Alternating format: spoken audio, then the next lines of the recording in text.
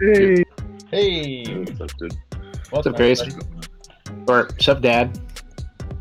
What's up, man? Dude, so many people are calling me that. People are calling me dad, and people are sending me fucking memes of New Balance shoes. That's who I am now. Jesus. New Balance crazy. Dude, in the past few days, I've been fucking pissed on, puked on, and pooped on like more than I ever wanted. Like, well, I guess nobody really ever wants that to ever happen, but just fucking crazy, dude. And you know what? My kids, they got fucking good aim. I tell you that much. They both pissed on me fucking the same night and fucking direct hit. Well, I So, thought you just meant like a euphemism for Twitter, but damn, you no, mean no, no, real? no, no. No, my actual kids pissed on me. So that's That's that's not being a fun. dad, pretty much. Yeah, no doubt. Rough shit. But hey, everybody, welcome to Thug Crowd, episode number 7 here. Talking about radio hacking and a bunch of other things with all of our pals here. So, I guess we introduce ourselves. I forgot to put our names down the video before. As everybody, I guess, if you aren't seeing in alphabetical order, we're just going in alphabetical order. Hi, I'm not Pike. Nice to meet you. I'm Grace. Hey, it's Dan. This can come straight out of the future LA. I'm Solid. I am you. Terry Davis. Oh, we are so great tonight with this special guest, Terry Davis. Creative programmer. He's the best computer programmer. He wrote a compiler. Holy fuck, Terry Davis? Yeah, he wrote a compiler. He's in here. Yeah, I know who he fucking is, man. Fucking Temple OS. Yeah. Living in What's a up? van in Portland. Holy fucking shit, I can't believe it, guy. No fucking way. Oh, we got clout now. Fuck.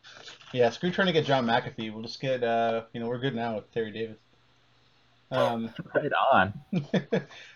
All right. Dude, Yeah. is that legit him or is this an imposter? Like, how do I fucking know it's him? I don't know. Hold on. Teach us Holy See. I want to learn this. It'd be fun. I'll sing some hymns later. Yeah, the hymns come in the After Hours podcast. All right. All I'm right. excited. So do you guys have the show notes? We can get started on our news section. So the first amazing headline of the week is about the Golden State Killer and how he got his DNA correlated with another one of his relatives through one of those awesome DNA parsing services, GED Match. You guys hear about this? Yeah, actually I do, Yeah, it was all over the news when news when it came out. Yeah, Pretty bad times, right? I think it's pretty wild. I mean, like, just because I've always been really sketched out by, like, the 23andMe and all the other different services where you just give your DNA to people. Like, I used to be sketched out by when you were a kid, or when I was a kid, they used to do this thing where you get, like, a free bike helmet if you give them, like, your fingerprints to the police. And I was like, What the I don't want to wear a helmet to begin with, and I also don't want to give my fingerprints to the cops. It just seemed like a weird thing, but now it's just like, here, give us your actual DNA. We'll sequence it for you, and then just save it, and you really can't do anything about it with our ridiculously long privacy policies. I wonder how that works. Is there like an SDK where you can like play around with like some geo data or genetic data? I'm not sure. This specific one here was an open source site, free open source one, just run by a small two-man company in Florida that they're very small operation here. But one of the investigators had matched DNA from the original crime scene with genetic data that was already uploaded to GED Match. So basically, they were able to trace it back to the exact family member and then be able to arrest him for the crime. Now, that's pretty cool, but at the same time, the implications of it in the future are pretty scary as well. I think the solution here to kind of keep it, to be able to have this kind of DNA database do use it for good, but also to for medicine and whatnot, and solve crimes and also keep people safe, is to put a blockchain on it. So Oh, definitely. Nice. Blockchaining the Yeah. DNA stream. That'd be amazing. Blockchain, containerized apps. You would have been saved. Blockchain the human genome. Wait, it is already blockchain. What the hell were you saying? Yeah, it kind of is a blockchain of those pesky polypeptides. Yeah, okay. So the next one here is, did you guys hear about webstressor.org? Do you guys actually see webstressor.org being taken down? No. Yeah. It's one of the, it's a really big DDoS site, and they were just taken offline by, what was it, Dutch police or UK police? Basically, a bunch of different organizations just were able to take it all down, because, obviously, but it's just interesting, because it's interesting to see, we talk about this a bunch, where there's a bunch of sketchy services and illegal things that just happen on the ClearNet, and this is just another example of them that was just there. Very slick website, and it's just gone now. So I have to use web screenshots to DDoS people? Great. But yeah, no, it's interesting though. I'm glad that some things are getting taken. Didn't they? So was that? Didn't they take down a Was that a non-IB well-known? as well? Which one? Oh yeah, that's A non-IB, Oh the yeah, revenge I forgot porn to put site. that in the topics list. Yes, AnonIB was taken down. Luckily, I'm here. Check. Luckily, I was here to say that for you. Check. You are ever a resource. But yeah, no, There AnonIB we is go. taken down, which is, it's one of those. That's one of those sites that's just been up forever. That has just always been there, and people will try to do Yeah. things about it, and it's just, I don't even know. I actually don't think I read too deep into that story, but I was glad when I heard that though, because a lot of people have been fucked over by AnonIB, and there's just a lot of just straight like child porn on there. It's not even like a matter of like, oh, it's free speech, revenge porn, whatever argument you might have against it. A lot of the people that are posted on there, or people asking for people on there, or like little kids, so it's pretty fucked. Yeah. Do you guys? So What? just on the Stressor website, like, do you guys just totally glaze over when you see people start talking about Stressor websites and DDoS shit? Yes. Yes. it's a big like no who cares kind of deal. Yeah. Exactly. Right. Like, what skills do you have, faggot? Who cares? I've used one of those before. They do work. I mean, I've they do used work, but it's like the very equivalent of swatting on the internet. I've used services to test like literal load, like how many HTTP requests Right. can I make a second, like legit services. And I think it's a very useful thing. But I mean, whenever someone refers to it as a stressor, I'm just like, you're a mad skid. Yeah. Yeah, pretty much. Low Dude. orbital canyon. Stressor. It's so funny because like people who talk about stresses and stuff, if you look at their bio, it almost always has harm me or some stupid shit like that. And usually like the background is like a picture from Watch Dogs or some shit. You know? You Yeah, kinda nailed it on the yeah. head there. Ethical hackers. Yep.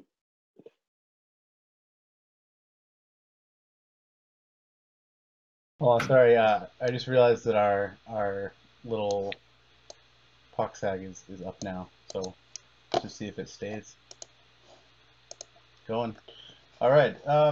Did you guys read about the SEC fining Yahoo for $35 million for failing to disclose a breach? Yeah. Does Yahoo have any money to make that payment now? Like, I think they're broke, dude. How many times? Dude, this is What like is the Yahoo's fourth business? time. Oh, Yeah. this was a good one. So yeah, no, it was just a bunch of different like older incidents that they basically have just been getting screwed over for. Because I mean, I don't know why they haven't been. I mean, yeah, I don't know. I don't know why they've. So you have to like disclose if you get hacked. Is that the FCC handles that now? Is that how it works? Yeah. If like there's proof of PII just that was exfilled, sure. Yeah, there's also new things coming in here where just basic mandatory breach. So any breach that affects any customer data will require a disclosure.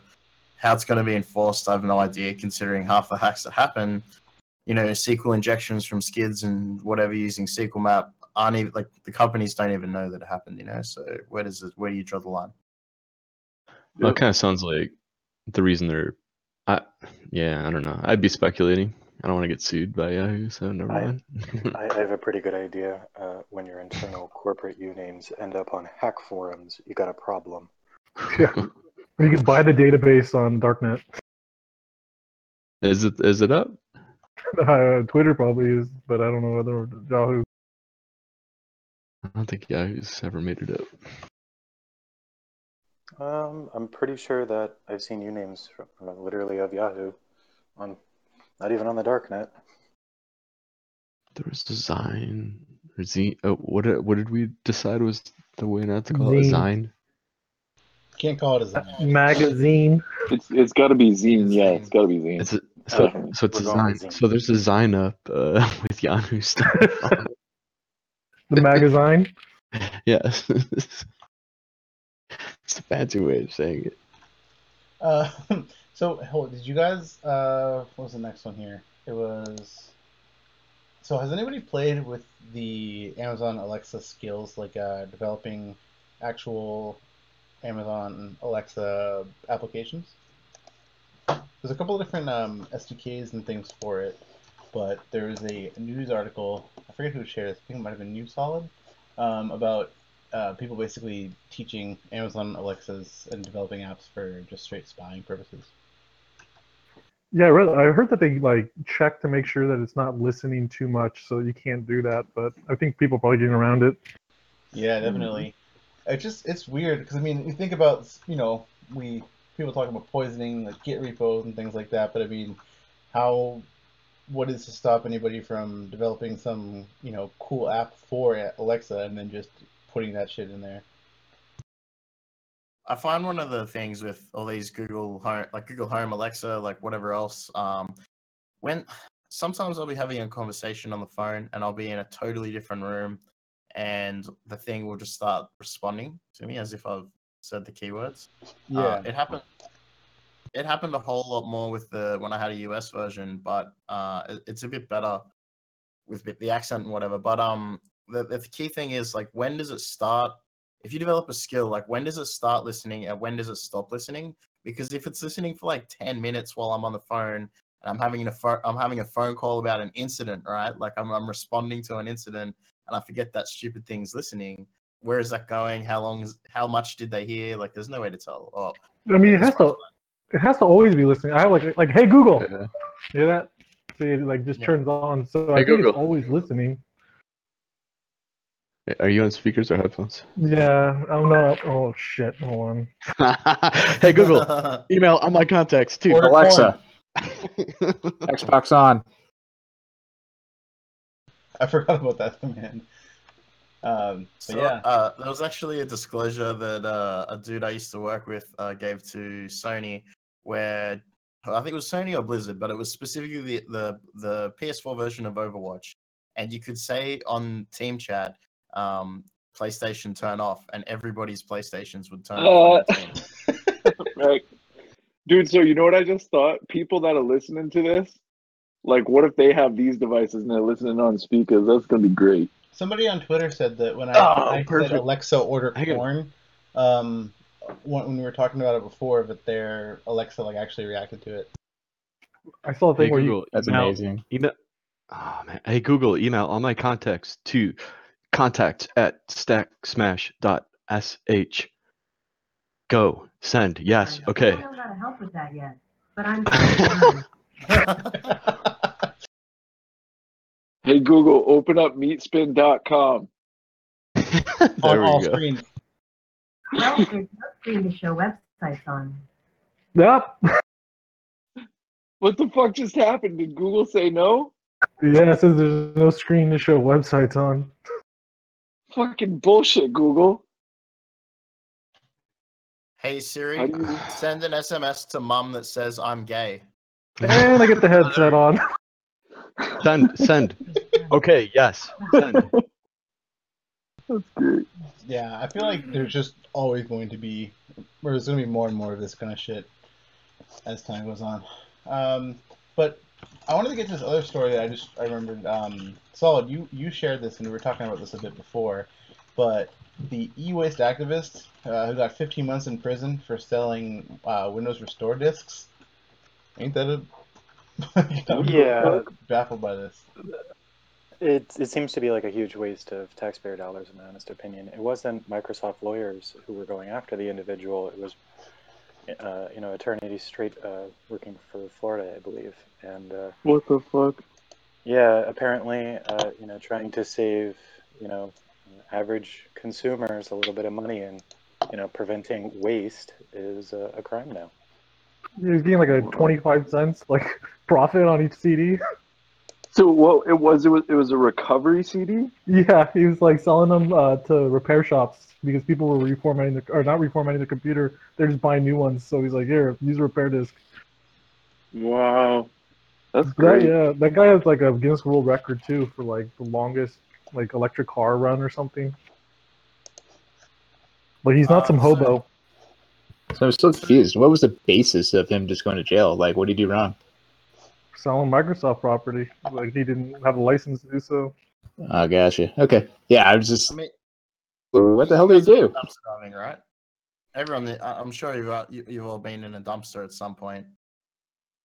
That's where I get my food. Yeah, but Again, it I don't wasn't remember much of that Microsoft's night. lawyers. Yeah, never happened, man. Well, I'm just Dude, like, I have. if you have trash, right? You got trash that's a PC. Say you pull a hard disk out of a bin, someone's thrown that away. Is it still their property? What's the contents of that disk? That's a, does I think Microsoft the belong? license transfers to you, right? That's what I argued for the restraining order with my girlfriend, but it didn't go so well. Jesus. Oh wow. Oh, man. I mean, yeah, like, I mean, if you throw the license in the bin and someone else picks it up, like, I don't know how that works. Yeah, it's really tricky, especially because when you're using really older versions of things, especially when Microsoft's already giving out like universal keys for XP and other editions of Windows. Like, how can you still claim property over this stuff as like EOL'd, especially if somebody's trying to use it to say like fix a legacy system. It just seems like I don't know. It just seems like really petty. Again, this wasn't Microsoft. It was the state of Florida. Yeah. They chose to go after him. It wasn't at Microsoft's behest, as far as I know. Ah, okay. I wasn't. How did he even find him? Like, what were you searching for? Or did somebody report him? Like, somebody call him up, like, hey, so I was at this computer shop, yeah? And this fucking asshole tries to sell me the CD to fix my computer. What the hell? Like, how did they Yeah, find out some initially? disgruntled customer. I It's bought probably, a $5 CD-ROM secondhand, and inside of it was an original Microsoft Windows ME disc. I think it's a crime that ME exists, but is it a crime that I now have the original CD? Huge crimes. Also on that topic, like, I've been in the bin when the police came, and the police came up to us, and we were in a bin pulling out servers, and they said, "What are you guys doing?" We said, it's just some trash. And they looked and they said, "It looks pretty dangerous. Don't hurt yourself. So get out of the bin." And it was out on the street. It wasn't trespassing or anything. And so they were just like, just move on, and everything was fine. So it's kind of funny that they went after him for such a petty thing. It's really petty. What did he have to do to piss someone off just to even get to that point? Yeah. I don't know. Yeah, I think that's a pretty good Illuminati. question. Some Illuminati shit. He fucked with the coven. You guys been following the thing about Telegram and Russia? And just the shit show that's happening with them trying to block everything that can access any encrypted chats? Yeah. It's apparently getting much more difficult for people in Russia to evade the filter now. So it's looking like Russia's winning this one. So I saw an article about Signal getting in trouble with AWS because they're doing some sort of like TLS kind of spoofing shit, and they get in trouble for that. Yeah, they're doing domain fronting, so kind of the process of actually having a domain name, but you kind of alter your packets, so it sends to that domain, but it actually goes to its destination afterwards. Yeah, which is ridiculous for AWS to take essentially Russia's side. So fuck AWS, pull your shit. Go to Google, go to Azure, go somewhere else. I think Fuck Amazon. I think I've mentioned this before, but like AWS have an entirely separate region in China that you need to apply for. But you can get like an AWS region access inside of China, and you can VPN out to your other AWS instances as well. So it's kind of they're playing both, like they're playing every side, right? They're a business, they're a massive business, they got a lot of money and whatever. I think this is the first, like, what did the total count end up being? It was over a million, right? A million IPs. It was like 1.8 million, wasn't it? Yeah, it was. There was a whole bunch of like /12s and shit. So that's a pretty big cider block. And there's so they, them, So yeah, so it wasn't 1.8 million. It wasn't just Telegram that got taken out, or Signal, or whoever they were going after. I forget, but it was a large fallout of customers. It was a kind of a shot across the bow of Russia, and they did, apparently. Yeah, it was Telegram, and then the news story from today was AWS going after Signal. So it appears that other private messaging services are also going to be a target of this kind of behavior. I think that you have to remember that like all of these private messages, I'm sure you guys have experienced using them, and it's not for fear of the telco snooping my conversation with a friend or whatever like that. But sometimes I need to, what if I need to send someone a password to a system in an emergency? I mean, passwords are always bad, but if I need to send a password, like what if a root password has to get transferred? There's no crime there. Like that's totally legitimate secret information that shouldn't be, that is hard to transfer without being, in person and whatever. So they're blocking more than, they're targeting criminals and they're using it as an excuse, but there's a billion legitimate reasons on why you should be using it. Absolutely. Sorry, I'm trying to set up the pager thing real quick. But the next two things that I want to talk about, though, was one, Facebook's dating feature, and then the Facebook engineer who has been stalking women on Facebook. So, what do you guys to say about Facebook trying to basically... All right, so I read the headline that I see here is Facebook's dating feature sends shares in Match.com down because they think it's their first real meaningful competitor. But I mean, I don't know. It seems really weird, especially this kind of seems like bad timing after all of the really, really granular data that has been revealed to have been taken by Facebook, and it just seems kind of strange. I don't know. I mean, I guess it would be cool if you could find somebody who's exactly likes the exact same kind of memes as you, but at the same time, it seems like really clinical and cold. I think that's like the perfect time for them to advertise a dating service, since they're really good at actually trying to figure us out and actually how to manipulate our minds. I think we need to use that to our advantage for dating. Yes, but then there also comes the other side of this, which is the... Oh yeah, no, it's creepy as hell. I'm just gonna get some random matches. I'm like, dude, like, Facebook's stalking, like, for other people on my behalf. What the hell? It seems weird, because, like, we have, remember there's been multiple cases of things like, say, like, distinctly I remember the psychiatrist who was getting their patients in their people you may know because they were in proximity to each other. Now, how weird would that be, using Facebook and somehow getting matches like your doctor or something, or like your ex's doctor, or, your teacher or something, it just seems very strange to me. Because they have they have too much information on everybody for that to be fun. Because you can't lie. Look the internet phone book. So, how many of you guys with partners have met your partner on the internet? Me. Married my wife on Facebook. I have not. I have. So it's not bad.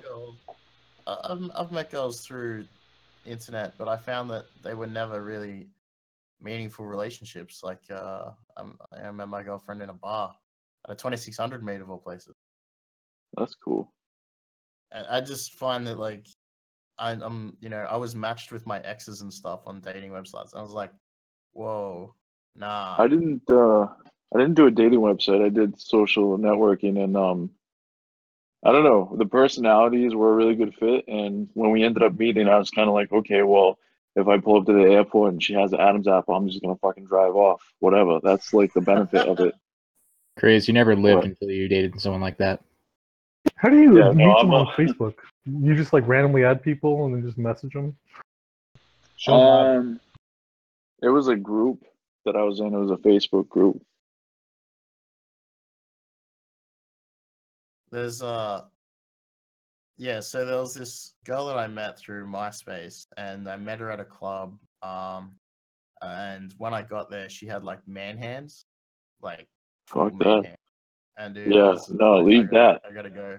Yeah, leave it out. Yeah, for real. No offense You to get any of those sexy ladies out there with man hands, or someone's gonna love. It's not me. You get her to hold like a glass of beer and see like how much of her hand gets around it, and it's like, all right, I'm out of here. Because you know Yeah. too, them hands are gonna be rough as fuck. She probably like does construction on the weekends or some shit, all blistery and shit. You don't Yeah, want that. That ain't for me. Oh man, The man fucking hand. devastating. Imagine seeing that coming at you like fucking Jaws. Those fucking things. Ugh. You know what? She was actually pretty good looking as well. It's just I saw the man hands and I was like, "Whoop, that's a bad sign." Have to make her wear gloves. So yeah, I mean, I don't know. Interesting with the whole Facebook engineer using that status to there's access to like actually stop women online. But I mean, we've heard about this with like That the was NSA, creepy, dude. OD, and shit. But yeah, this shit's weird. That I was, think it's yeah, a that really was super bold. creepy. It's a bold It's only move a matter for of time before Facebook abuse. PR.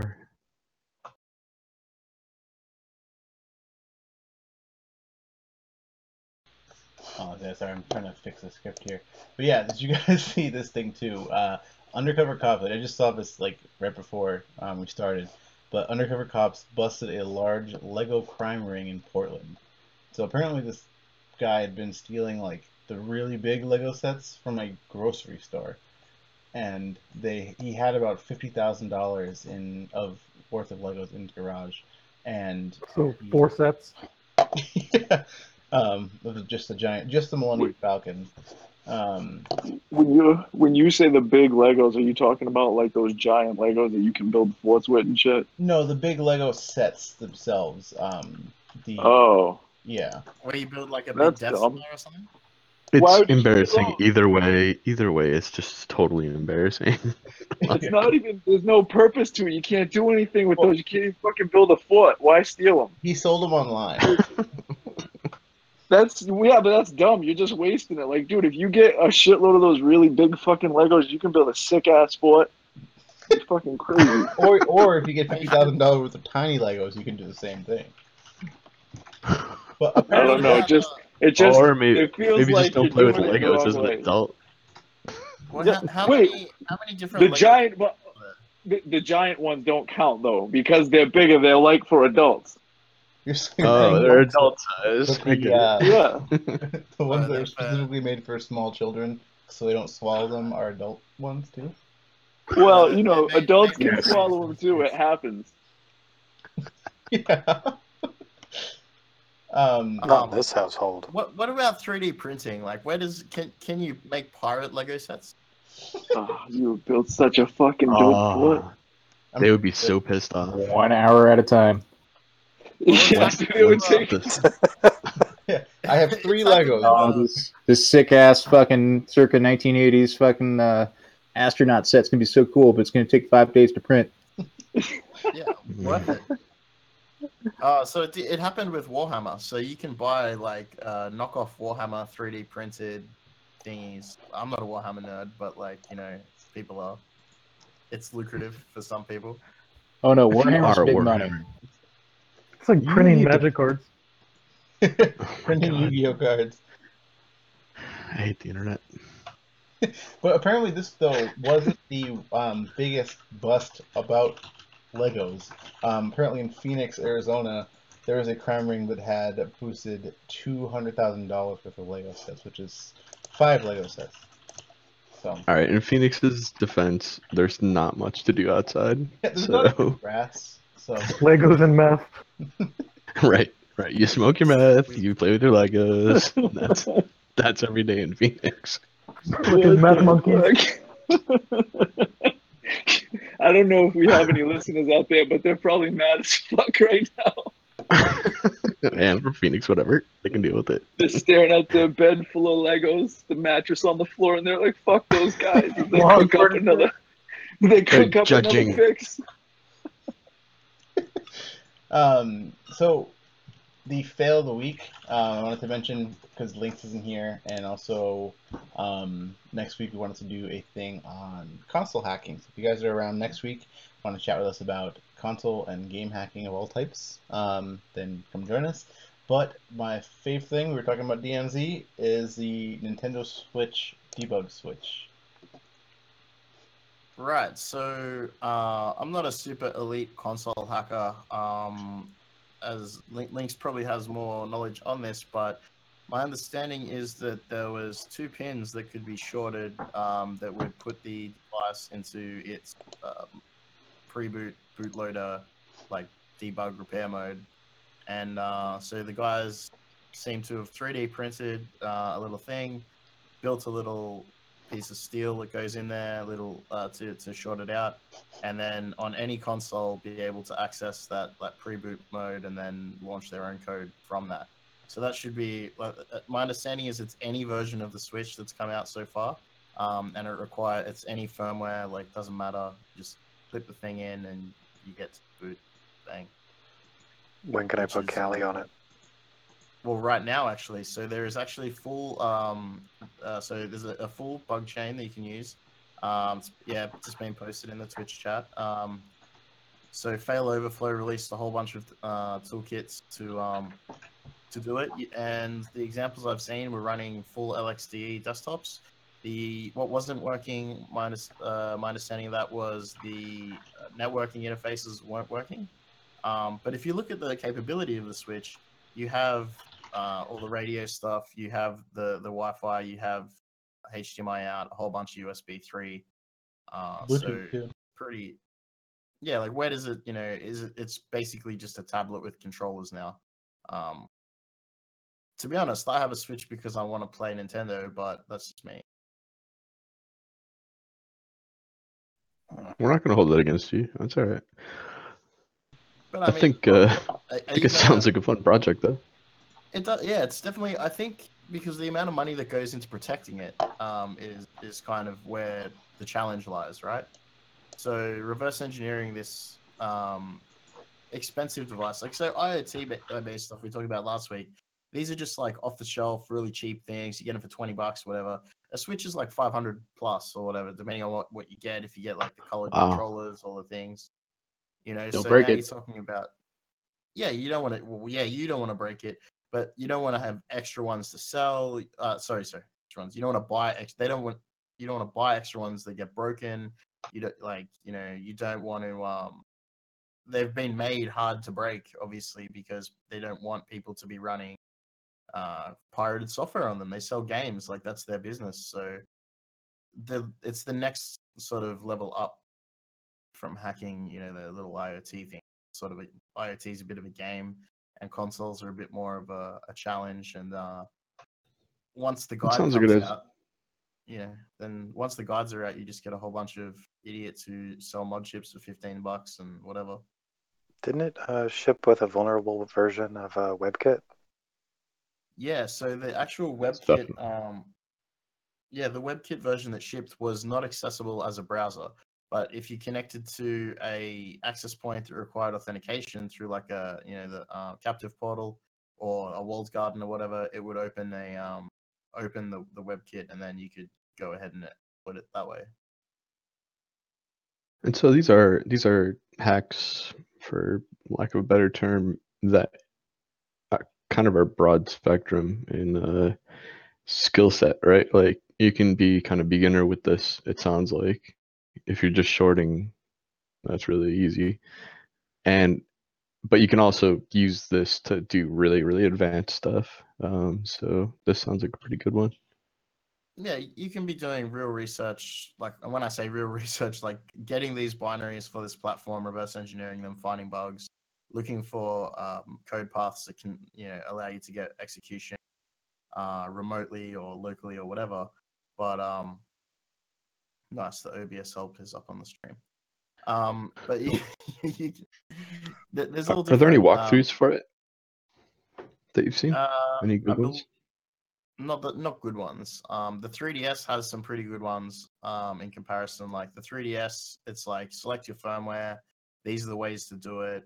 The DSi is like, I don't want to talk too much about the console hacking because we can leave it for when Lynx is around.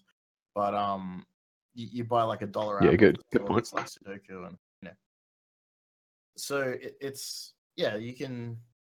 There's a lot to read. GBA Temp, I guess, is the forum where most of the stuff goes down. Yeah. Cool. People get ready for next week.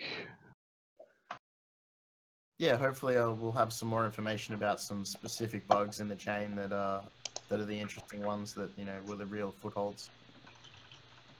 But as an overview, I think it's pretty much exhausted my knowledge of one. Hell yeah.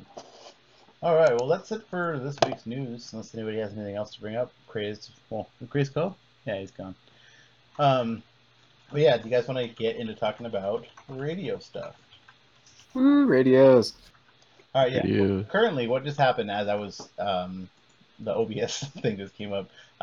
So we have a stream going right now of some pager data. So trying to get this actually running into OBS. But And just for the FCC, if this ever makes it to them, it's not US stuff, so fuck off. Yep, it's actually all It's just not an investigation. simulated, archived pager data from 1999. Yeah, and with Back when the pagers pager were used. data, with the pager data that is being displayed as well in regards to the ACMA in Australia, it's legal to actually sniff this off the air. It's illegal to take action on it. So anything you see using the pager data, you'll be breaking the law if you call a phone number, if you see an IP address, if you show up to an emergency service or stuff. Because this is primarily fire trucks, ambulance, that kind of thing. And if you take any sort of action on that, that is illegal. Do not do that. Reading it is fun. You can see a lot of what's going on around you, awareness of locality. What's coming up now is actually aggregated relays. So they're relaying stuff from, I think, all over the country. You guys don't get server data or server alerts? That's primarily what I've noticed is on pager streams. Yeah, server alerts. There's IP addresses, internal host names, that kind of thing. And yeah, I will just reiterate that I'm not actually capturing this with the radio. I'm getting it from a different public stream. Yeah, so yeah, I guess, I don't know, that's probably a good place to start talking about it. So yeah, one of the first things that I ever listened to when I started getting into radio stuff, I bought a really old shortwave radio, and it was something around like, what is it? I don't know if you know off the top of your head, Pike, but it's like something around like 152 to 154 megahertz. We start hearing pager data, and it's actually like a really cool sound. Actually, let me see if I can cue some up. But it sounds like these really bizarre bursts of just sound, and I was like enthralled by it. I'd listen to it, and I actually used some of it in like samples for making music. And yeah, it was like, I don't know, I've always loved that. But then I realized that what it actually was, it was pager data from there's a hospital nearby and some other things which were actually broadcasting this stuff, because pagers are used in hospitals and they're used in other sort of lower tech sort of things, where they have just a lot of what's it called, people who need to be connected to each other, but they might not have the latest and greatest things like iPhones. Like drug dealer pagers? Yeah, it would also be that too. Sure. So with One pages thing as that well, it's interesting. Sorry, Dan. I was just gonna say one quick thing, just to keep the show at an upbeat pace, is 9/11 pagers. I think were made public Yes, they were. somewhere. Yeah, so I think that I believe they're on Cryptome, although I don't know if we're No, pumping that, but it's not encrypted. they're It's all somewhere. open, man. No, Cryptome.org. Oh, crypto. My bad. Yeah, I think they're on there, but they're probably in other places too. But yeah, I think everything from that day was pretty much archived, so kind of interesting to look at and stay really upbeat with. Like it's happy, it's fun, it's a good read, light read. Thanks So- for that lighthearted interlude. No, What's quite interesting as well is the start, which is not being broadcast, is the actual pager ID. So every pager has an ID, and when it's all broadcast data, right? So it's like that's why you can read it. And the pages are like, oh, that's my ID. Display this on the beep. But people think the way that people use them now these days, which is funny because in the 90s it was a bit different, but the way people use them these days seems to be more like DMs in Twitter. They think they're like sending a DM to one another and stuff like that, and nobody can read it, and it's like a private thing. And they have jokes about, I've seen people joke about coworkers and whatnot. And yeah, that is not how it works at all. So the mentality of the user is in the future, but the technology is in the past.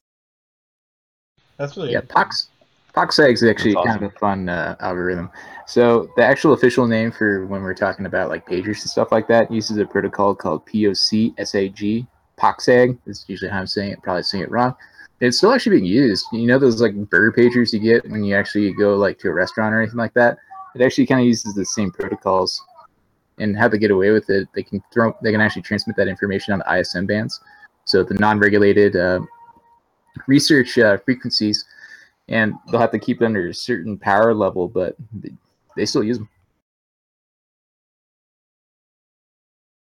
Yeah, so that's one of the things about the repeater towers as well, is that the repeater towers are owned by telcos, so they have licenses to broadcast at a higher power output. Why they travel so far. So if if you need coverage for an ambulance that is 2 hours out of the city, that he's still going to get that paid.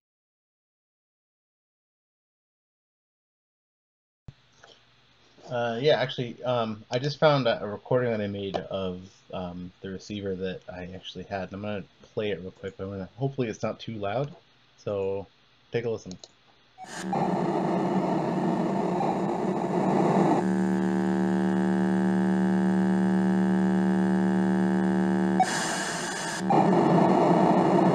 It's like some Kraftwerk shit. It's good. Good old frequency shift king.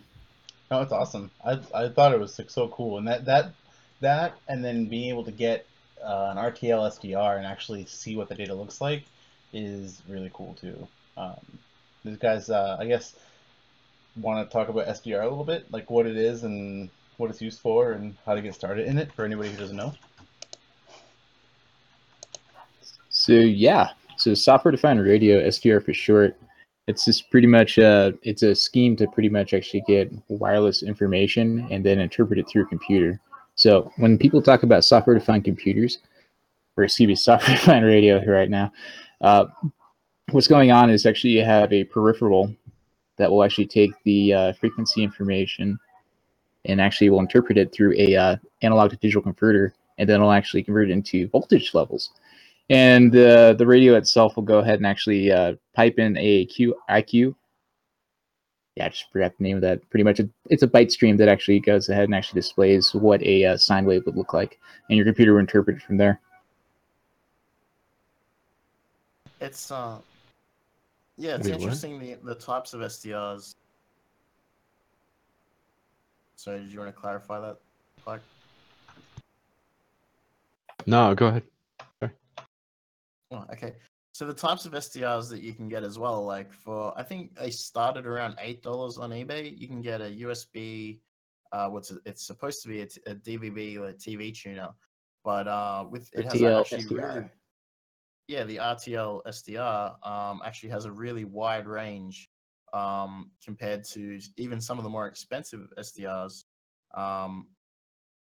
And you'll be able to tune into the POXAG, the pages we were talking about before. You can hear all the narrowband FM stuff. You can listen to the radio. You can listen to FM radio.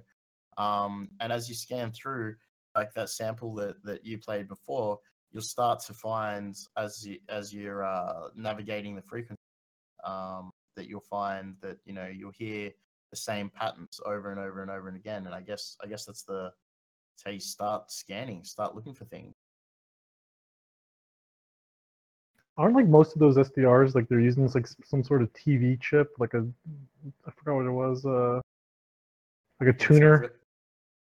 Right, it's a Realtek chip. That's the RTL SDR, and it's pretty much, I think, Pike. It's only 2 different models of the RTL, I think, that are used. Yeah, there's different chipsets out there, definitely. I mean, you can pretty much actually go on the internet right now on Amazon. You can find different versions of RTL SDR.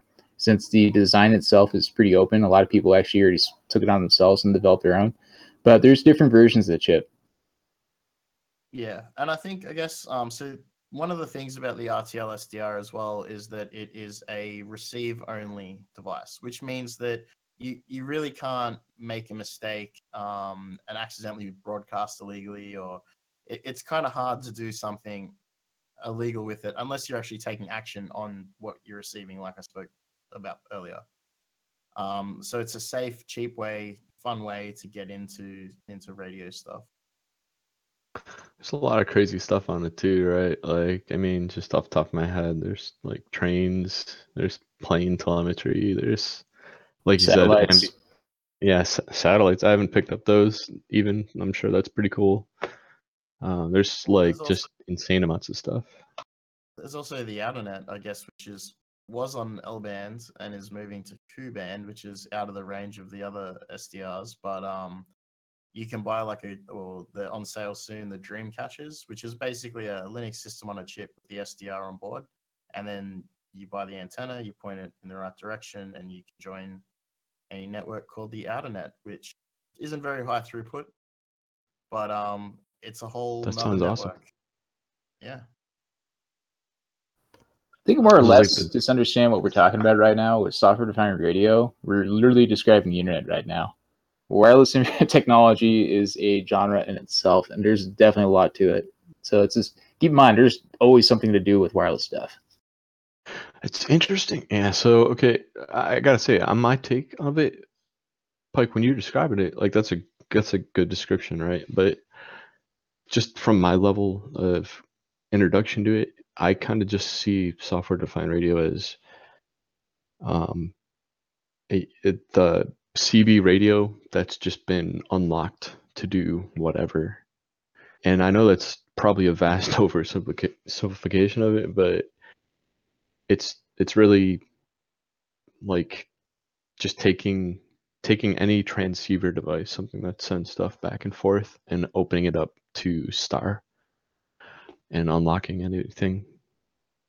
So, Pike, what else can we talk about in regards to just random signals you can find? Like ADSB, I think Dan mentioned earlier.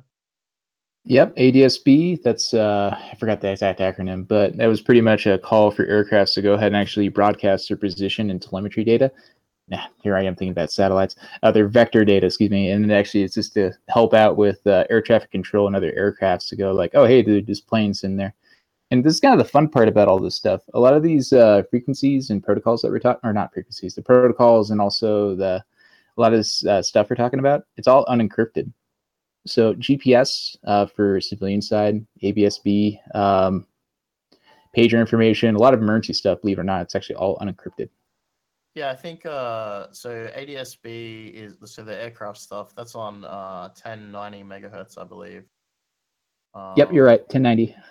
Yeah, 1090. And there's basically so when you have your RTL SDR, there's some Linux packages that you can install on a Raspberry Pi or on your desktop, whatever, doesn't matter.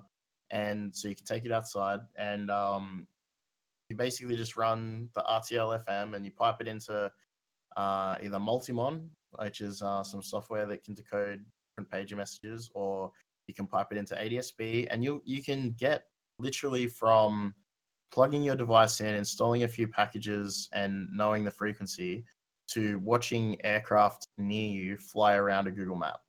Oh, it's even easier than that now. Look up 1090 dump, and literally it's just one command does it all for you. Yeah, I was gonna say same like- for people that are listening, like you don't have to actually be a radio nerd or like a super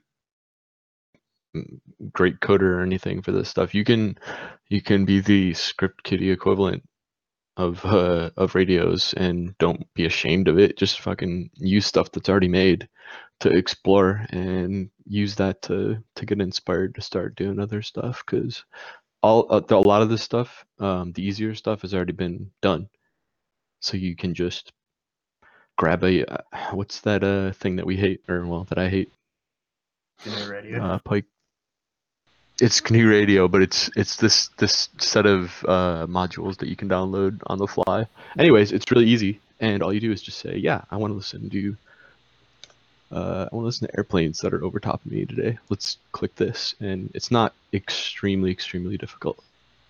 Yeah, one of the things I just shared in the channel is there's I don't know if you guys have seen or maybe even attended DEF CON 21, the Melissa Elliott's Exploring Unintentional Radio Emissions. It was like one of my favorite talks I've seen, where basically she went in, she had an RTL SDR, and was able to just pick up just a bunch of weird stuff, a bunch of radio emissions, because some things are intentionally broadcasting, but a lot of things aren't, and a lot of things people aren't aware of broadcasting, and you can see all those with an SDR. So she's in that one using SDR Sharp, which is something that I use on Windows, and it's a really good application.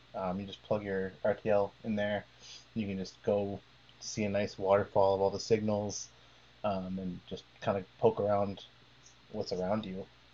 And it's really cool. You can see things like people's,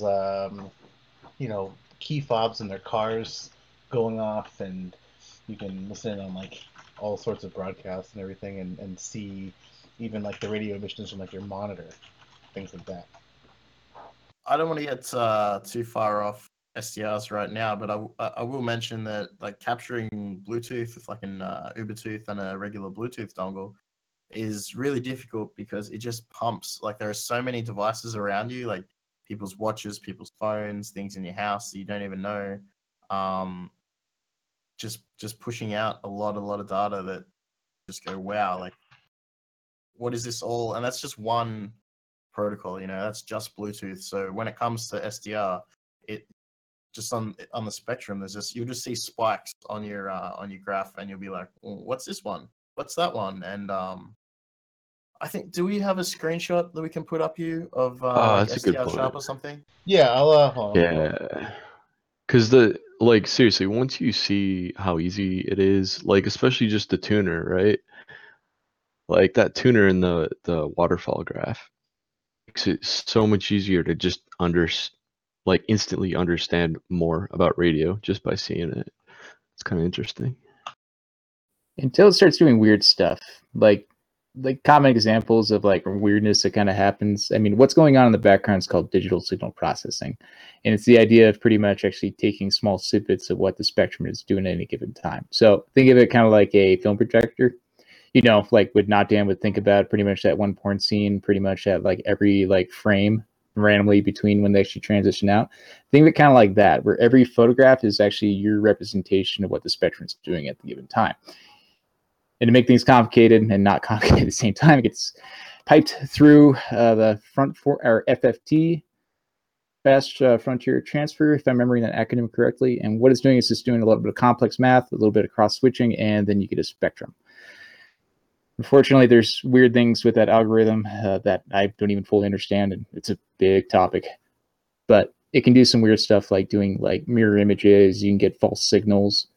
Whenever you actually start out, you'll actually notice that you get a center spike. Don't freak out about that. That's pretty normal. But just keep in mind, if you play with it around, you're going to see some fun stuff. Yeah, so there's our screenshot up now. And just a quick explanation. top area is your frequency. So where the sort of white band across it, across the graph is there, you can see that's what's currently tuned, and what you're currently listening to. And then you basically just drag that across, and the red part is a higher signal. At the bottom part of the graph is that's the latest information, and the bottom part of the graph is the oldest information in the bottom of the waterfall. It's very simple. So you can see when there's a spike, it'll go red, and you can mouse it. You can drag that bar across to that area, and now you're listening to that protocol. Or you're listening to that frequency, and then you can decode that protocol, assuming you know it. You can drag the size of the width, so the bandwidth that you're actually listening to as well. So that the thinner red lines obviously are thinner. There's less bandwidth, so you can really hone in on those and make sure you get less noise. There's an art to it, like to doing all that kind of stuff. Just the tuning, like before you even get to decoding the signal, like just getting this down and listening to the FM radio, listening to ham radios, listening to AM, whatever, things that are really easy to understand. Practicing that, and scanning through and finding it, it's fun in itself, and you don't need to be a master. Yeah, I just put up a animated GIF of this because it's actually pretty cool to see. Somebody had actually marked what is happening. So yeah, it just basically comes down like a waterfall. You can see, zoom in, see data. You can see frequency hopping. You can see all that. It's actually it's pretty mesmerizing to look at because you just see how complicated radio transmission actually is. And a lot of this technology, especially frequency hopping and other just patterns and things, have been around for 80 plus years, and so it's just really cool to see how it actually looks in practice. I think maybe we should talk about the types of SDRs that are on the market at the moment. That's probably a good idea. I can actually give a review on a lot of these devices because I kind of have a really bad habit of buying too many stuff. There's Cool. never So- too much stuff to buy. There's definitely too much stuff. So from the very bottom, if you're first starting out on SDR, I definitely recommend checking out rtlsdr.coms. They have their own dongle, and it actually comes with a Texco. I'm mispronouncing that, but what it is, it's a temperature-controlled oscillator. And long story short, it's just more accurate. You can actually tune it precisely to the frequency you want, and you can actually do a little more fun stuff, like go ahead and actually listen to satellites without actually having it drift while it's actually tuning around. But you have your other SDRs. I think, oh god, there was actually another one. It was about a $50 option. I'll come back to that, or someone can remind me. It was like the ham version. You guys know? Huh. No, I don't know that. Ubertooth, I know, was mentioned, so might as well throw that out there. Yeah, those are just radio controllers. Just thinking from software-defined radio, I mean, those are just kind of like your Wi-Fi dongles.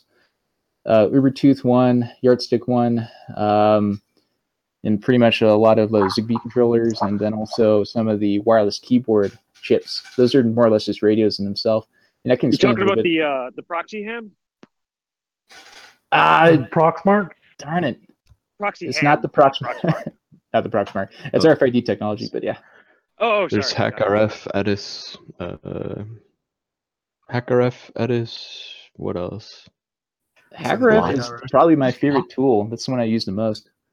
And Is they it also really? come Okay. up. They also come out with PortaPack. It's a small little handheld device. And just a quick little plug and shout out to FruitTech because you kind of spent the time to create a tool set for the PortaPack and for the HackRF that pretty much just makes it into a walking radio device of anarchy. It's really fun. Yeah, I think so with the HackRF as well. So I was playing a little bit with GPS during the launch of Pokemon Go. Now I know there was a lot of bots that came out with Pokemon Go, and Sorry. they were getting banned pretty quickly. And I wasn't as much interested in the Pokemon Go as I was GPS. So I made myself a stupid little Faraday cage because you're not allowed to transmit on GPS. Don't do that. That's very bad. And I was able to so Michael Osman, the magic man behind a lot of this SDR stuff, He created a script where you can replay. You download the satellite positioning data from NASA from a public FTP. You run it through a script. You set up a vector that you want to walk, and you can play 5 minutes at a time through the HackRF. One of the problems I found was that the TXCO, so the oscillator that we were talking about before, wasn't super accurate on the HackRF. So in the Git repository, not at there all. was in the Git repository, there's actually Gerbers to create your own PCB that just clips straight in. So you populate it with like one cap and one oscillator, and you download the schematic. I sent it away to a PCB manufacturing website. It cost me about $20, and they sent me about 20 boards, maybe more, 25. So like I was giving them out at DEF CON, just like, hey, anyone who wants one, come and find me, they're yours. And people swapped me for like stickers and stuff like that. Anyway, at the end, once I finally got that in, ran the script, and I cheated at Pokemon Go for a little while, and I didn't get banned. That was pretty cool. But it gives a good understanding of GPS, because there's a lot of attacks that come from that. Some of the attacks that have been shown by replaying GPS data involve time, considering GPS is used to sync time in a lot of scenarios. And some of the more sophisticated cyber attacks, like cyber warfare attacks, were using time to manipulate, using GPS to manipulate time, and then propagating over NTP and replaying like HOTP and TOTP tokens for a previous window. So the token's being captured, you roll the time back, and you get to use the old one-time token. So GPS can be pretty interesting, and it wasn't that hard to get into. At one point, that was used to crash a ship, right? I mean, everybody kind of downplayed it in the media eventually. They're like, no, it couldn't have possibly been a spoofing attack. But let's be real, it probably was, right? So, not probable, but did happen. Iran actually jacked one of the U.S.'s drones by using GPS spoofing. Oh, it was a Reaper drone, right? True. Was it a Reaper or a Predator?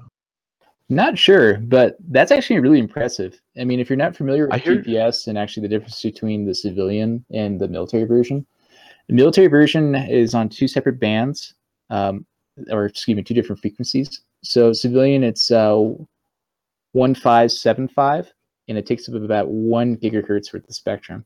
However, the military, the encrypted version for 1575, the bandwidth that actually takes is about 12 megahertz. And there's also another frequency that it uses just to increase the accuracy and also reduce jamming, is also under 1200 megahertz as well. It's really interesting. But yeah, like I believe that it's a pretty strong asymmetric key that they encrypt all that stuff with. So I wouldn't imagine it's a small it's symmetric. It's not asymmetric because GPS data, when it transmits, your receiver is just taking that information and decoding it to find out where it is. The GPS doesn't actually transmit back up, so it has to be symmetric.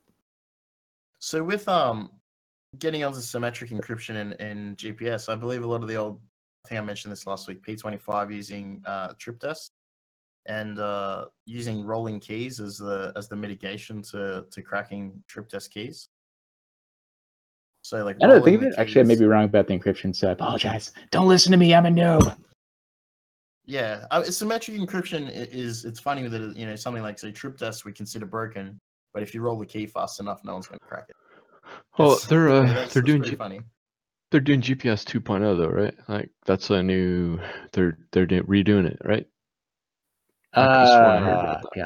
It was on the news of all things. Like, yeah, American GPS system, they're actually going through like entire upgrade of their entire infrastructure. So GPS has been around for a long time. So, I mean, the technology is about from the 1940s of all things, when they were using that information about time delays with signals for ships offshore, but those are known points. GPS makes it more complicated when you actually have a moving object in space with really complex math and atomic clocks just to make magic happen. But they're in the process of upgrading right now. It's actually funny you bring up the atomic clock thing, because we have to remember that the time for a satellite, the speed that time is occurring for a satellite is not equal to that on Earth. That's right. And the crazy part is they're actually they're slowing down. I forgot, slowing down or speeding up, just so the relativity of pretty much the perceived time of the satellite doesn't actually screw with the receivers at the bottom. It's pretty. That's good stuff. I mean, it's crazy the amount of thought and just insane engineering that is behind every single thing that we take for granted. Like, I mean, we're sitting at a corner, like bitching at our phone, and there's this Louis C.K. But we just bitch at our cell phones because it didn't do something right. And no, I mean, take a step back and realize actually what's happening in all of these transactions, including GPS. So crazy thing is, we can't really have the radio infrastructure that we have now without GPS data. So whenever you actually go look at a cell phone tower, for example, you have BTS, Node E, whatever you want to actually call it for whatever technology. If you take a look on the outside, you'll start noticing that there's GPS or pretty much low noise amplifiers, which is just a fancier, pretty just a technical term to say like, oh, that's a GPS antenna. They're using that information coming from the atomic clock to actually time when your radio is actually going to be transmitting at certain times. It's taking the data and actually tuning your oscillator so you can actually get accuracy down to more or less like pretty close to like 1 part per billion, which in layman's terms means it's accurate. It's not going to drift right too much. So that totally makes a lot of sense for a question that I've always kind of had in the back of my head. Long story short, my cousin did cell site audits, which, by the way, cell sites are really insecure physically just by default. That aside, they always have GPS antennas on them and GPS thingies, and I'm assuming it's for TDMA and other technologies like that. It sounds like that's what you're saying. Nope. The technology that I'm talking about is a GPS dedicated oscillator. So it takes the information timestamp that's coming from the satellites, since they use atomic clocks because of precision involved. It takes that, references it, and then you can actually pretty much set the tempo for a radio. Right, but why do they have GPS antennas and setups at cell sites then? Because they use that to tune the radios. Well, they also use the GPS to say the time when you actually get like your time from the network as well, like your phone. If you cross time zones, you get off the plane, you turn your phone on, it changes the time. All those that time is actually also synced for GPS. I gotta say, they fuck it up all the time in Phoenix. All the fucking time. They would that's Phoenix, for anybody that doesn't live there, probably doesn't realize they don't have time zone changes, but yet we would still get them pushed to our phones.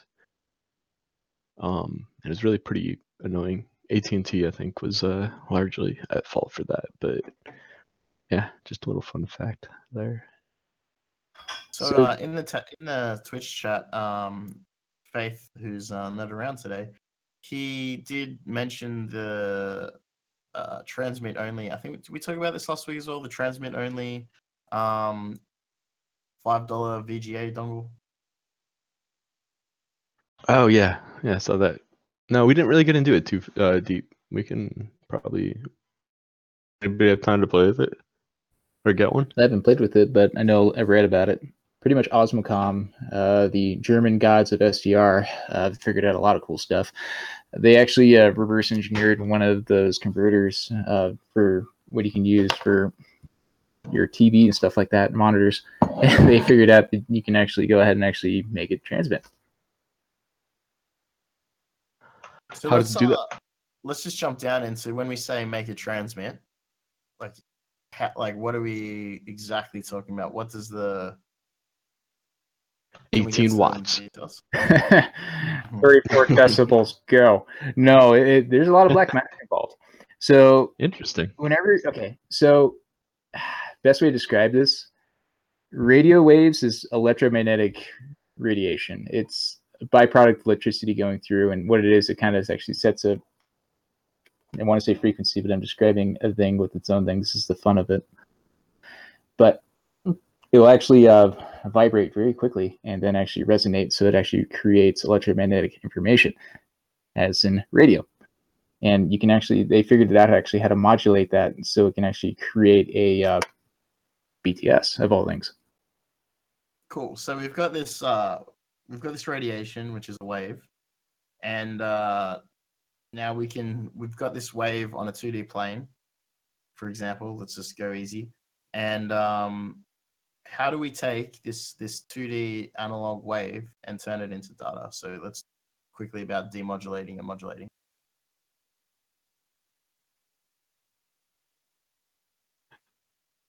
Pike, that's you.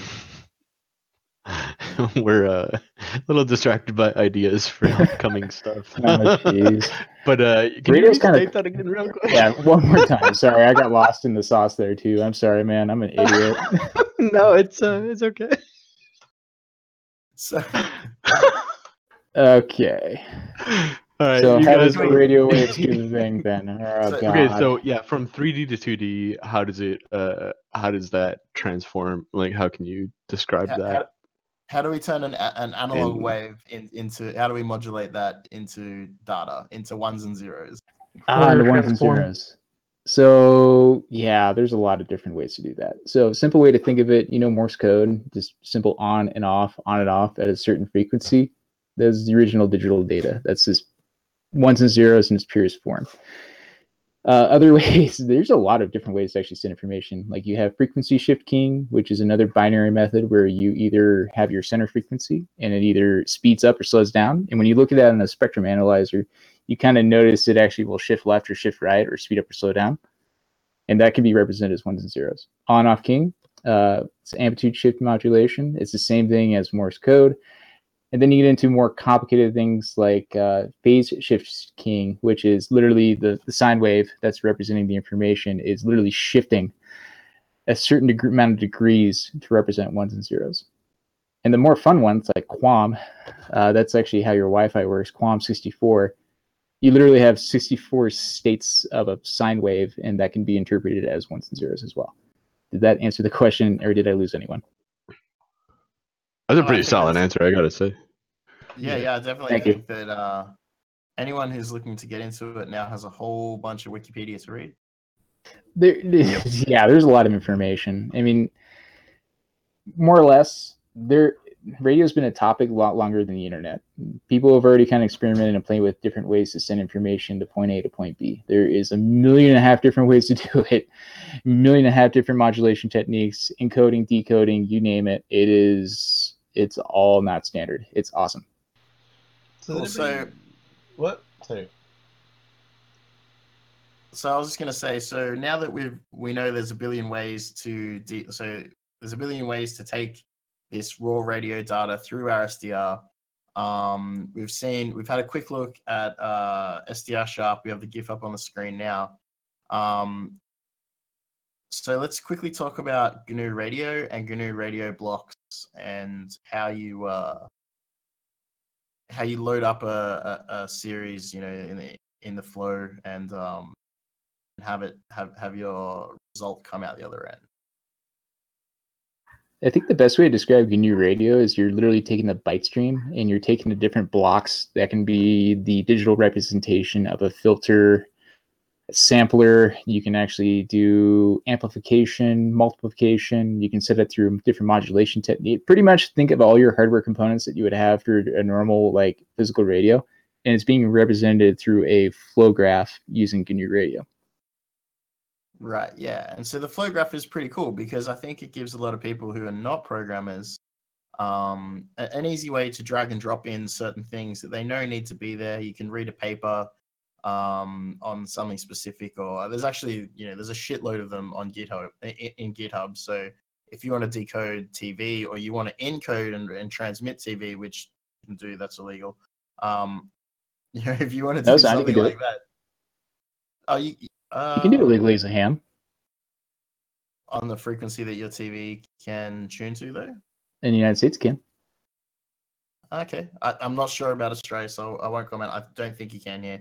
But that's... Yeah, you can... Are we just talking about legalities here?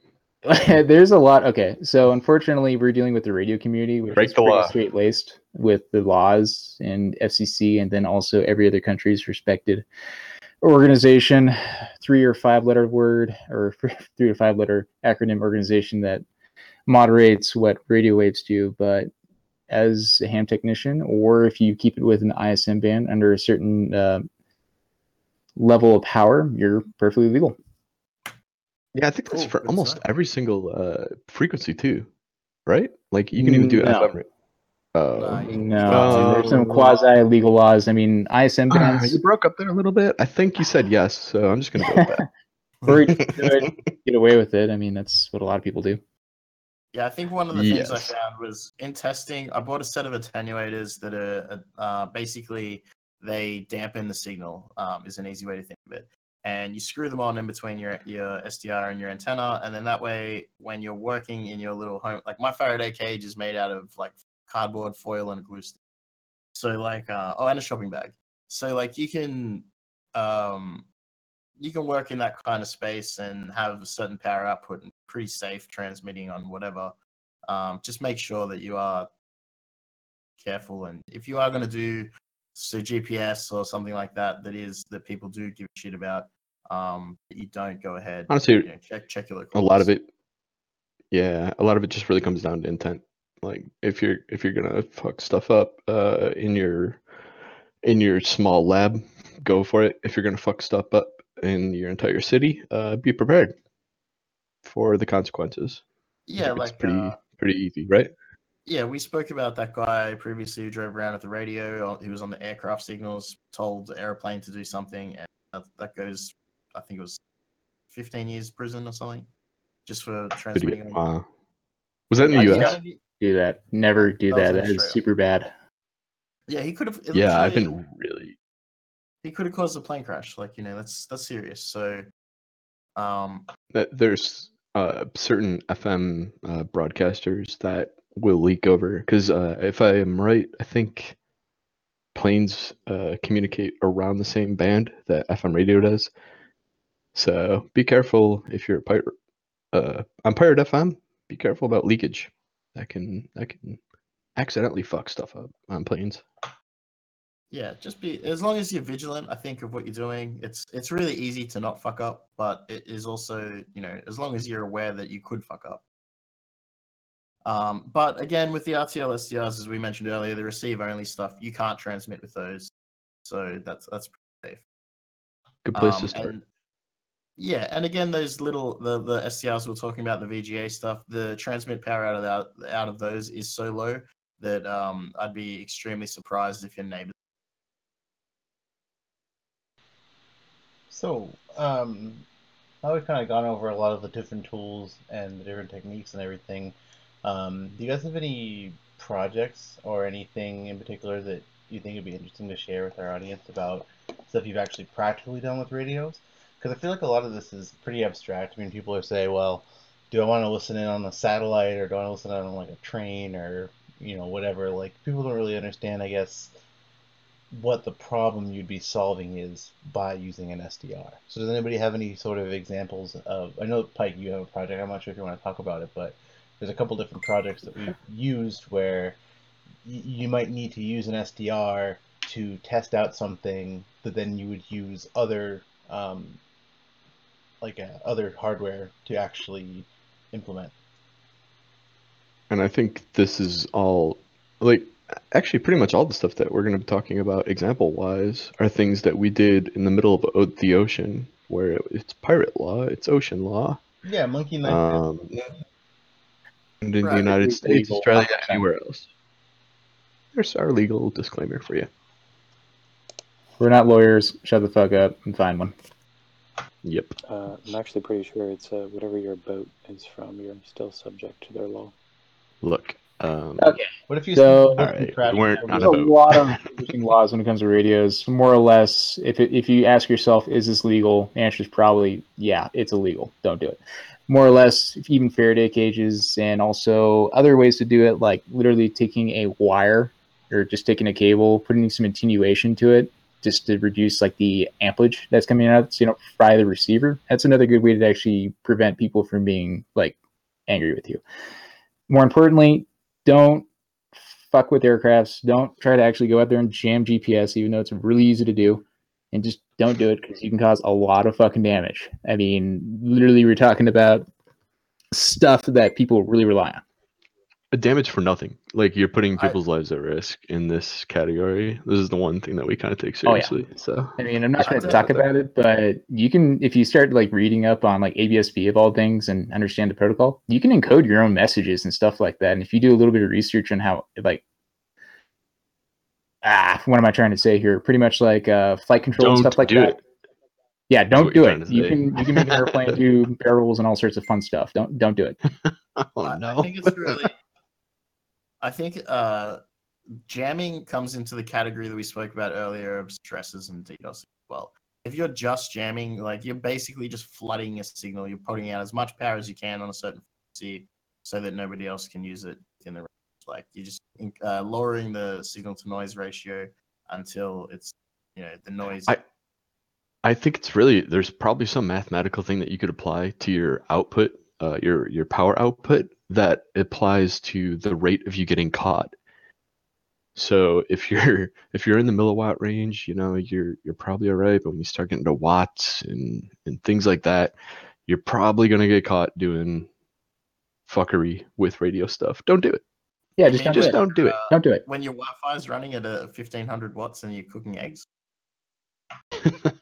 Well, I do have a tan for a reason. Microwave, the door broke. I don't know what happened, officer. Okay. Yeah. Well, that one actually probably would work. But anyways. That's a good segue. It transmits into, FPF penises. So what's up? What? That's probably a good segue into something you had on the list. Oh, yeah, I mean, I don't know. Hold on. I just literally put a donut into my mouth. So, yeah. I guess I'll get started on a little project. I don't have anything that's direct. I didn't put it on our list per se, but I mean, yeah, I guess my first time I'd actually use a SDR for something to actually solve a problem. So actually, I'll post the link in the chat here.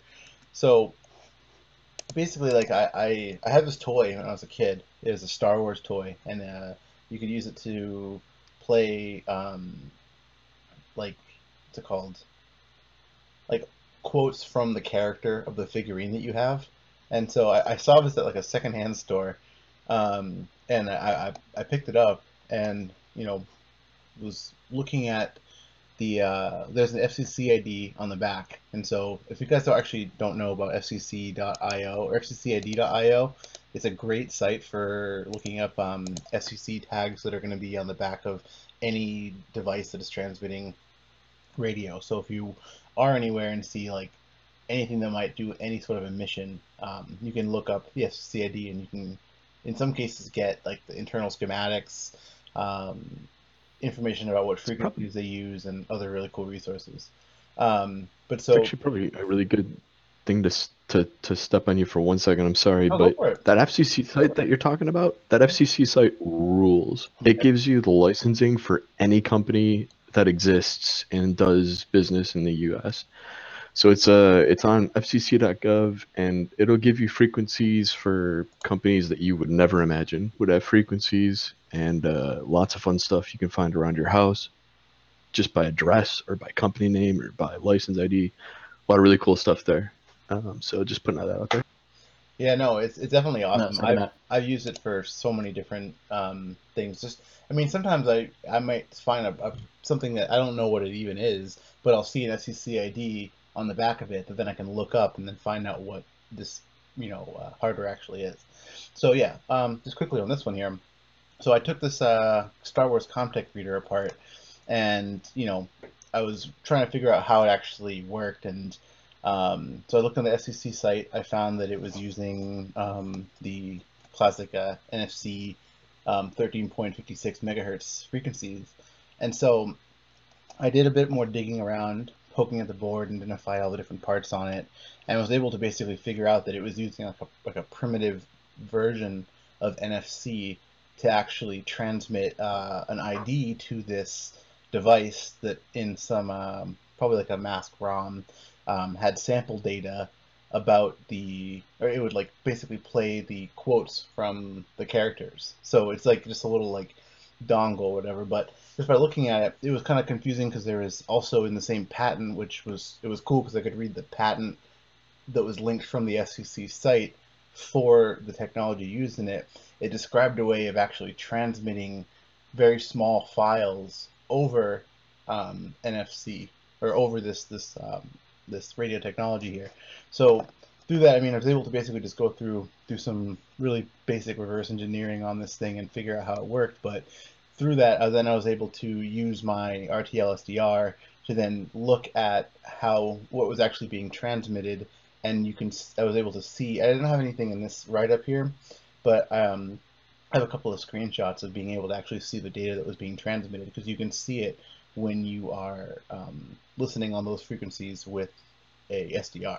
So if you're, trying to figure out what something is transmitting or how something is communicating with each other, if it's some sort of automagic thing that is through radio, you can use SDRs to actually identify and sometimes, if you're lucky, even decode that kind of data.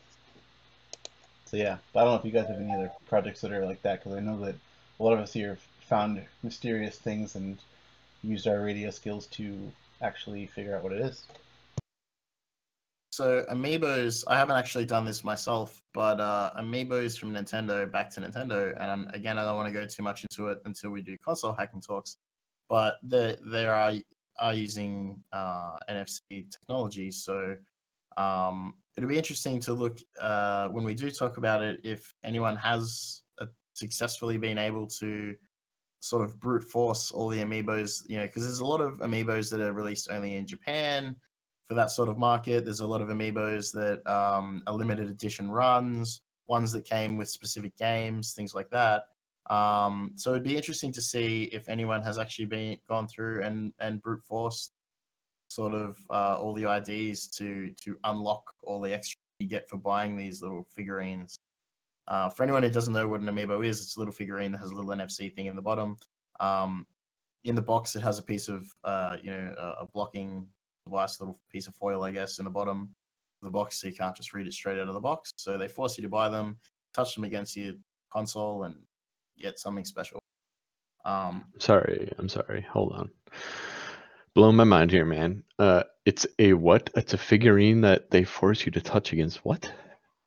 Okay, so it's a figurine of, like, let's say with Mario, right? It's called an Amiibo. Okay.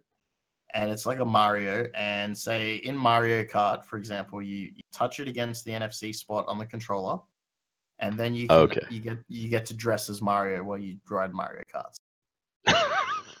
Sounds like I'm going to be taking my Proxmark to the GameStop now. Yeah, no doubt. There's also, as well, this is similar. Prior to this, there was Skylanders.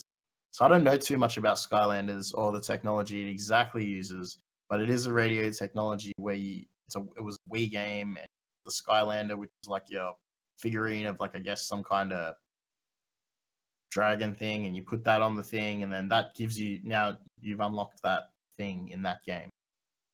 So that's this whole region. But yeah, I sort of want to save that for when we get it more into console hacking. I don't know too much about it. Maybe someone else does. That seems pretty deep. That seems pretty SDR-y to me, but either way, interesting. So, but just to be clear, there is things at GameStop right now that you can bring your Proxmark to and fuck with? Yeah, so I've got about 4 of them that just came with games, and like I got like a Mario, a Yoshi, a Princess Peach, and a Luigi, I think.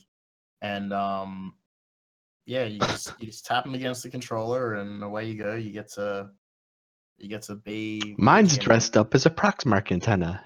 Yeah, I actually used the Princess Peach one as a troll. Like, oh god, you can just imagine us actually getting a database of all the values of these things, and they're like, "Here, go ahead and actually cheat at Amiibos. You just buy a $300 Proxmark, and it'll save you money later." Yeah, it was actually got the totally idea. happening. Yeah, we can get into a troll for that. Let's not do that. The idea that I got was the QR code thing they did prior to the NFC thing.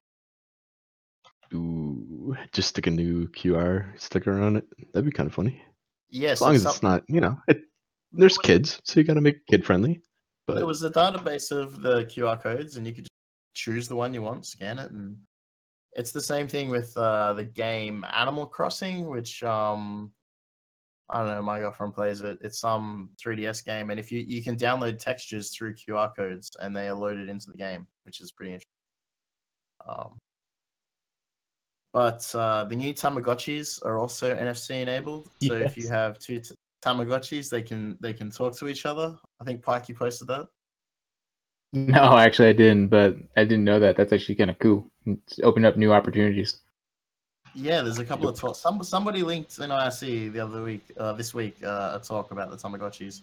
There's also an article in Poker Get the Fuck Out Yeah. in the Bible. No, actually, I'll find that. Hold on. There's a couple of good Tamagotchi talks that. Let me find that here.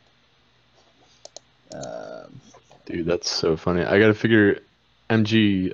I don't know if you're talkable yet, but we gotta figure out like a totally inappropriate SE outfit for this mission, because sounds funny. Yeah, so someone was just saying in the Twitch chat as well that they'd been hacking Furby Connect with SDR, which is very funny also. Which chat? The Oh, probably the Which chat? The one we're Twitch chat. entertaining right now. I actually can't fucking load all those at once. My bandwidth sucks. That life.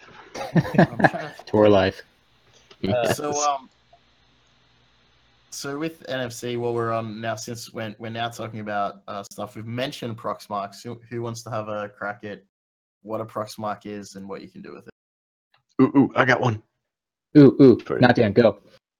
All right, I'll go. Proxmark is one of the most badass tools you can get. You should totally get it. It's worth the money. It's a little expensive, but it's worth it.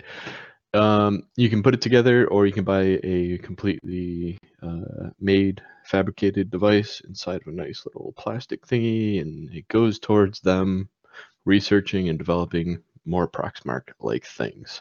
So that's my little plug for Proxmark. But Proxmark essentially lets you kind of cheat in a way to get exposure into RFID cards and proximity cards, anything RFID related, I would say. So an example is at one of my last places that I lived at. You had a key fob on your keychain, and it would actually unlock all the doors, all the gates, all the doors, everything. It was all proximity related to this key fob they gave you. It took the Proxmark. The most time was hooking it up with wires and making sure you didn't connect the wrong thing to the wrong place. Once you were up and running, you could clone it, change the device ID, enumerate, brute force, do anything you wanted. The key fob itself, or to the readers. So you could use it and have the antenna emitting the same stuff that your key fob would emit, and hold it up to a reader and go right through the gate and enter the pool. Now, one might ask, isn't it easier to just jump the gate? And you're right, it is. But a lot of us are fat, so that money is well worth it. And it's also more fun. This applies well to universities and colleges, by the way. Yeah, lots of places. Bus passes, cell phones, credit cards, those as well. Yeah. I mean, in the Bay Area, one might even think that there's stored ID card or stored value cards still in use for things like I don't know, with various things. I won't name specific ones, but they're trusting the value that's on the card that is in your pocket. Now, if you can clone that card at the value that it's at and keep using it at that value, that might be a thing that in 2018 is still possible. Maybe not. I don't know. So there's also the case of iClass, which is a specific type of NFC card, and there was a master key that was actually distributed in all of the reader writers and across all cards. And the master key was leaked a few times. One time I think was at KeyWeCon maybe, and since then, all new devices no longer contain that key, but there is still a way to pull it out. Like basically, people opened up one of the readers, found the UART or tag or something, dumped it, found the key, away they went. However, but because it contains a master key, once you're outside of the closed system, when you want to reuse the actual key, you want to reuse the proximity card, it is possible to actually not complete an entire handshake.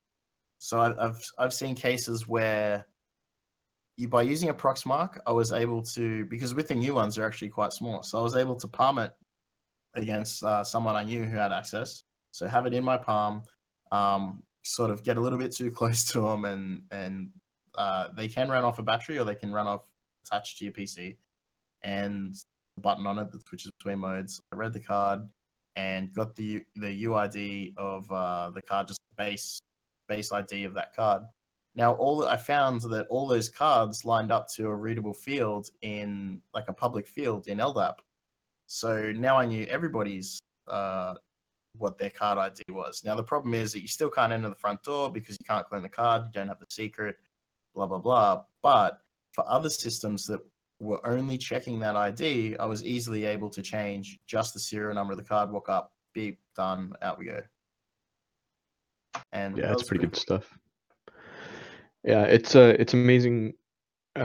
There's definitely, that sounds like one of the more secure systems I've heard about. In places like corporations and apartment complexes, stuff like that, things get a lot more simple, right? Like they start just counting from 0 to 2000, and amongst those 2000 values, you're going to have admin cards or maintenance people cards, people that run the apartment complex. They're going to be in there, and certain areas close off at certain times of the night. And just kind of messing around with that idea is, in my opinion, it's a harmless, fun idea to play with, and you're not doing anything terribly malicious with it. What you do afterwards, if you do happen to gain access to something, that's up to you. But Yeah. just the idea of how it works is what we're trying to get at. Yeah, definitely. I mean, if you walk into, say you have a common area in a building and you go in there when it's supposed to close, it's probably not a big deal. But for example, if you go up to the roof of the building that doesn't, that's not safe for you to be up there, like you're supposed to, that's where it becomes stressful, because you don't have authorization there. If you care about trespassing, if you don't think you're going to get caught, that's totally up to you. But Thug Crowd doesn't condone. I had to run back so I could hit my mic key, but Not Dan has definitely not gone to the roof of his building constantly to hang out, and that has never happened. He can't fucking prove it!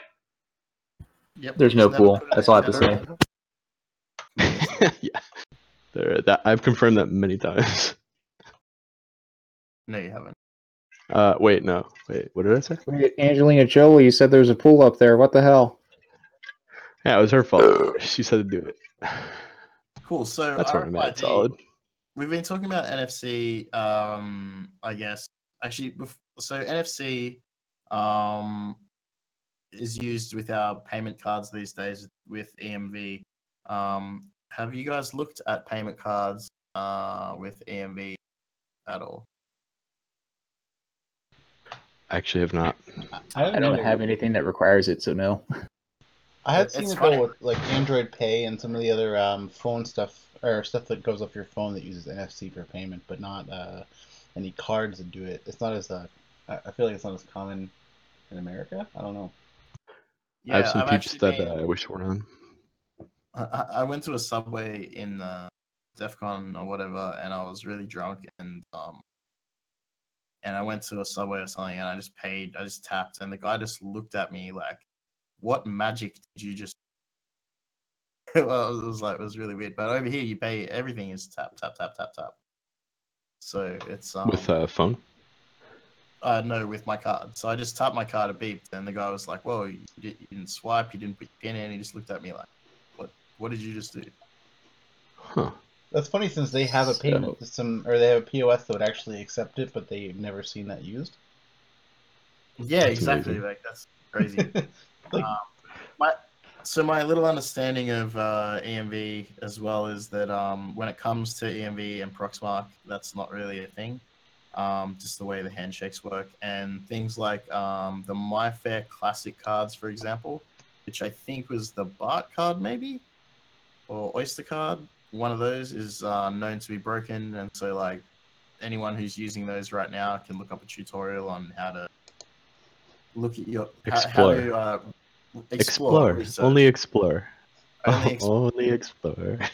But for example, where I live, it's a MyFair Desfire 3, which is like one after one, the one that's broken. Incidentally, just to get real for a minute, if you do explore your Bart card here or Clipper card, if you explore your Clipper card more than once, it's probably going to flag your card. So make sure your fucking personal data isn't attached to it because you might actually end up triggering something that you don't want to trigger. So on live systems, it's probably not advisable to explore quite as much. Yeah, but What's that, Solid?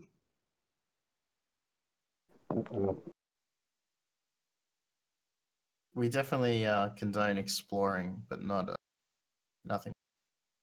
Nothing tied to you, of course. Like, be smart about it, right? There's so I have seen people. To your point, I've seen people mess MV like literally. I want to say last night. It was the first time I actually saw anybody do anything with it, with iPhone / cards and stuff like that. I'm not going to get too much into it because I'm not sure how much they want me to talk about. But it was kind of interesting to see, and they were using Proxmark. So them Proxmarks, though, I believe it's a really good purchase. It's a solid starter purchase for sure, and I can't say enough good things about it. I mean, I haven't really played with mine too much lately, but whenever I do, I have a good time. That's all I can say. There's always something around the house that has something fun in it. so did you guys see somebody earlier had asked about Zigbee? I really don't know anything about Zigbee, and I remember we were trying to do a bunch of stuff with it before, but I wasn't sure if you You're guys kind of up, buddy. additional resources about. Oh, am I? Sorry. I wasn't sure if anybody had any additional resources or things to say about Zigbee, because it's one of those things that a lot of people don't know too much about, but it's used in a lot of different places. Yeah, Zigbee's a cool protocol. It's kind of a mesh protocol that they actually designed for Internet of Things. So a lot of your smart home, low power, needs to pretty much actually go ahead and actually share roles. So like, for example, if you have a light bulb, you can actually mesh them together. So your transmitter or your coordinator, what they're called in the terminology, can actually relay messages for you. And it's kind of neat. There's already been a tool set released with it, and there's actually a lot of good information. So if you want to get into hacking of it, it's tread the ground. It's definitely fun. Yeah, Wow. Spike specifically, I think the one that you're talking about is the Philips light bulb, right? Now, dude, there's more than one. I don't have the Philips one. I have the. Here, let me pull it up. Senji. Oh, is it broken too? It's on the same. It's on the same thing that got broken though. It's the protocol itself is, well, not necessarily broken. So it uses symmetric encryptions for the payloads.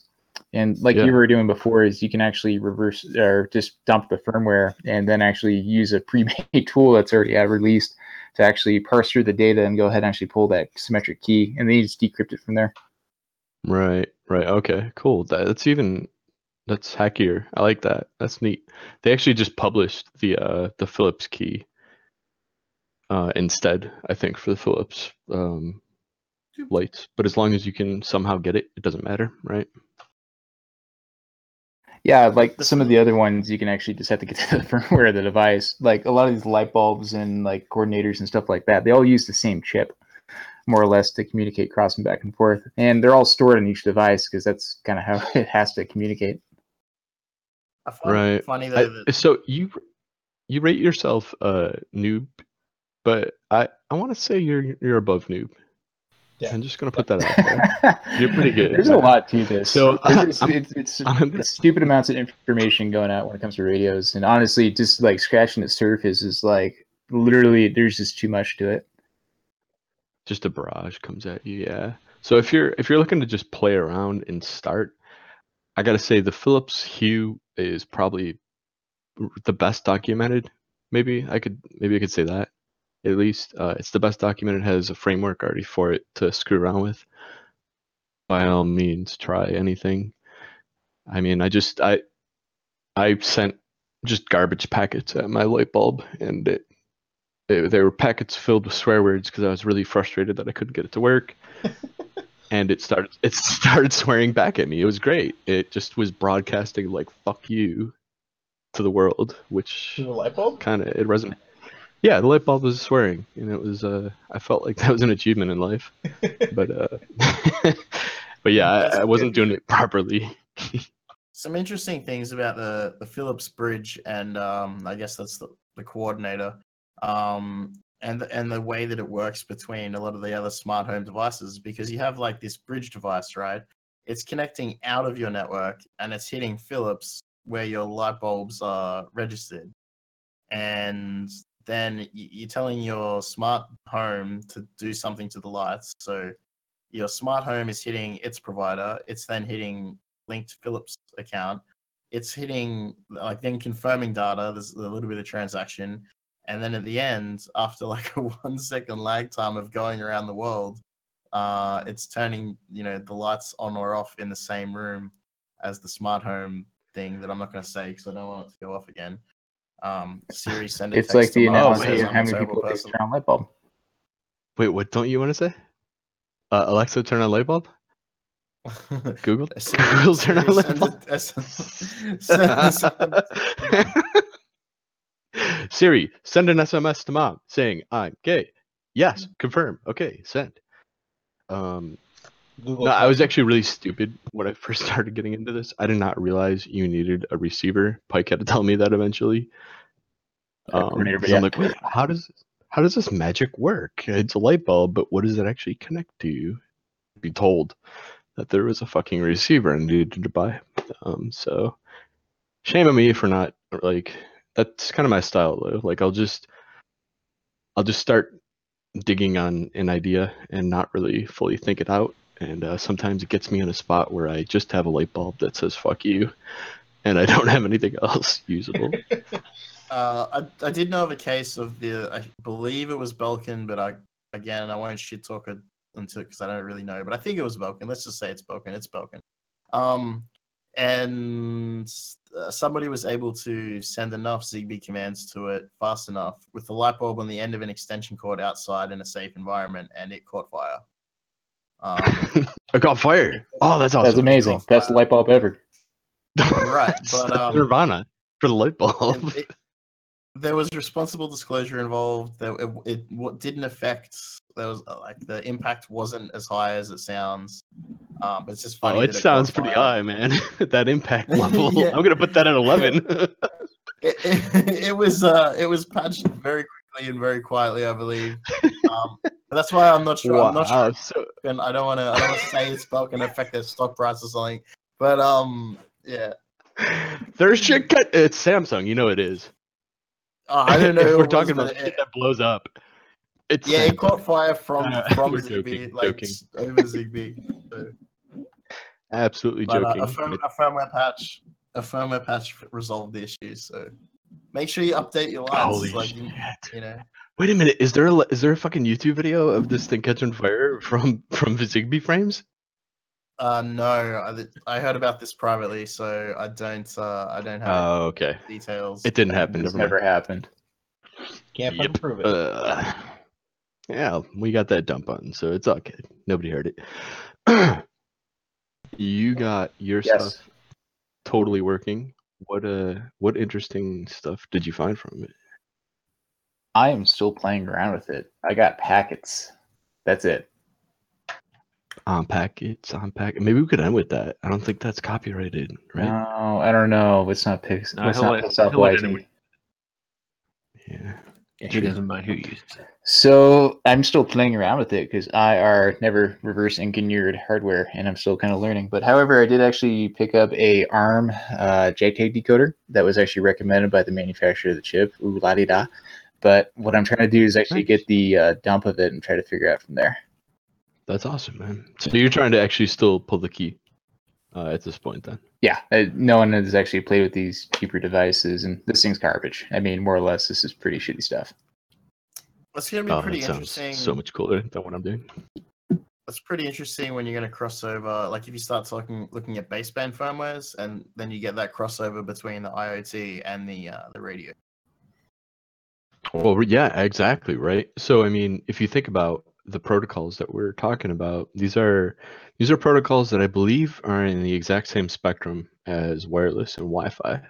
So, just to take a quick step back and kind of re-summarize, this is Zigbee we're talking about. This is for small mesh networks inside a house or inside of maybe a neighborhood. Maybe smart meters use it, things like that. I don't know. I'm not familiar with that stuff at all. Depends on the company, but yeah. Yeah, it's based on Wi-Fi. It's slightly tweaked. It's got its own set of rules, but it is still floating through the sky, probably through your head right now. And it's called Zigbee, and it's something you should totally mess with. There are some RTL SDR software out there as well. Speaking of smart meters, to read your own smart meter. So if you have one of these $8 dongles, USB dongles, and you're in range of your smart meter, which I hope you are, you'll be able to. It's on GitHub. I believe it's written in Go, and you can compile it in a few seconds and start dumping some data out of your that's being broadcast out of your particular type of smart meter. And then you can compare that against your electricity bill and say, how much electricity am I using? How much electricity am I getting charged for? Is my electricity company ripping me off? They probably are. They always are. Be sure to bring it up to your electricity company too. Like, call them the next month and be like, I was sniffing your fucking protocols on the smart meter, and just really give it to them.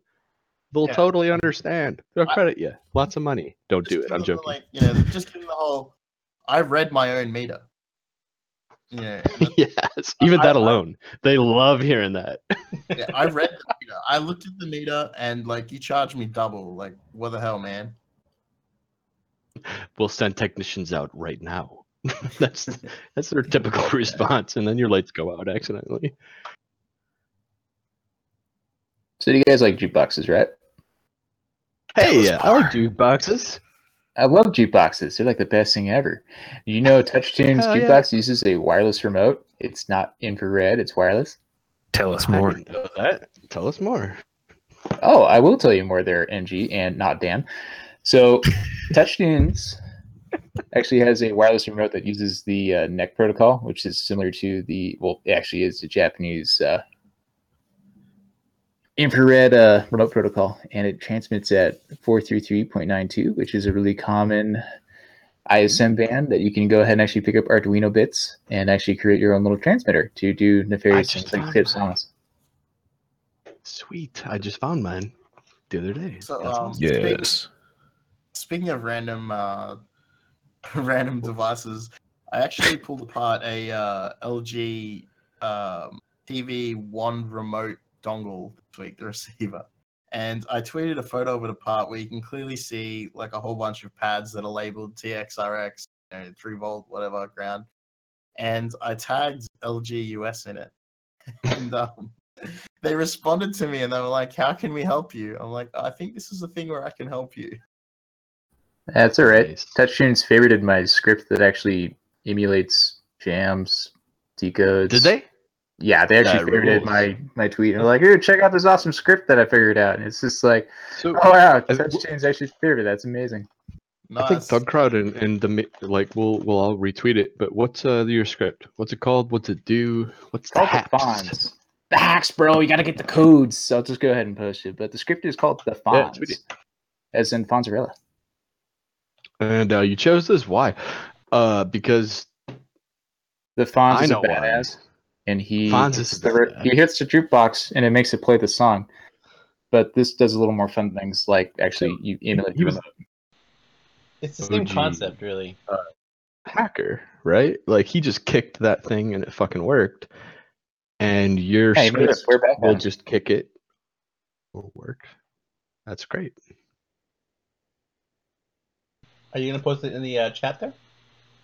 Yep, I'm actually getting the script right now. And Yeah. to be fair, this was actually my very first reverse that I've ever spent and actually sat down and like reverse engineered wireless protocol. I found something interesting, thought it was neat. Picked up the old HackerF and actually used a Yardstick 1 to actually emulate the radio part, but I used the HackerF. You can use an RTL if you want, just to actually sit down and decode the messages. Man, I want to get a Yardstick one. Those sound a lot of fun. Oh, they're definitely a good fun. I mean, more or less, it's just a CC1111. I mean, that's just a Texas Instruments sub 1 gigahertz transceiver. But the cool part about the Yardstick 1, it actually comes with a few more filters and then also amplifiers, so you can do some more fun things. Nice. You know what's really interesting? We haven't mentioned that actually goes back a long time. Is the Max Headroom TV? Oh yeah. TV Broadcast. hack. Remember Hell that? yeah. Yeah. And so Take that us was- through that. Well, I'm not old enough. Oh, come on. You know what happened, though.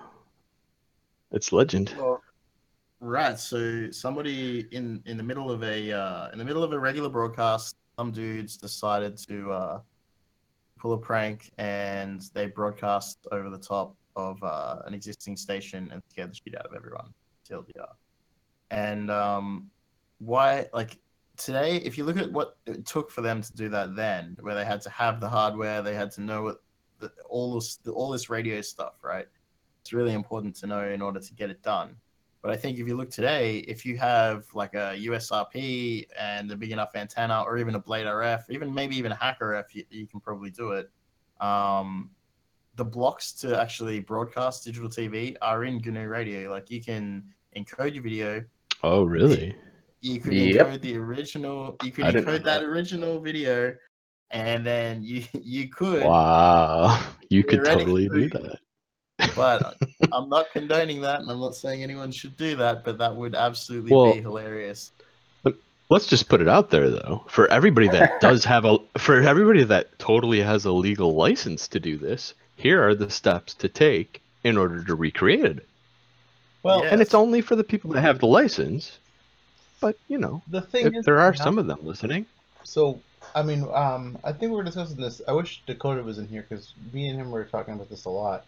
Because you can actually broadcast TV off of an Arduino. Actually, I have an ATtiny 85 that I have broadcasting, or that can broadcast. Very short range, so not anything crazy. You know, maybe a couple of inches away.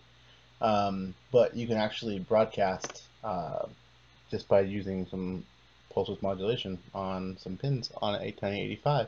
So there's libraries for that. But the thing is that we're not using those analog signals anymore in almost any country now. So you really get hard pressed to be able to actually do broadcast interference like that because we're not. Your TVs aren't tuning into that. I think that's what Nutpike and our guest were talking about, though. Is there's actually now GNU Radio projects to do the new school shit on DTV. Oh, okay. I wasn't sure if it was GTV or talking about, because if you were trying to emulate what happened with Max Headroom, that would be an old analog television broadcast.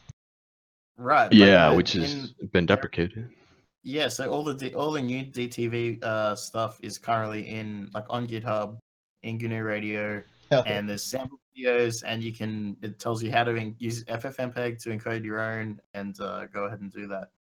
But yeah, so for all licensed operators, there will be step-by-step kind of instructions on how to do it. Only for licensed, but you know, if you were to strongly amplify that Max Headroom thing on your licensed frequency, that would be pretty funny. That'd be pretty great. I think so. One thing, I guess, another quick thing we should mention as well, because I think we're getting to the end of this, right? Yeah, we can go a little over though. So you guys saw, I'm not sure if we've talked about this on the show before, maybe not. the Mary Had a Little Lamb system bus radio.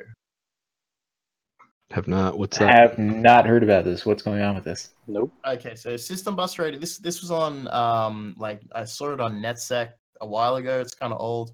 It's on GitHub, and they were using emissions from a motherboard. I believe it was specifically a MacBook Air of the whatever the one was at the time was the example, and it would by simply using the components in the Mac, they were able to have the machine like emit and Mary Had a Little Lamb and to it on. I think it was AM. I'm not sure.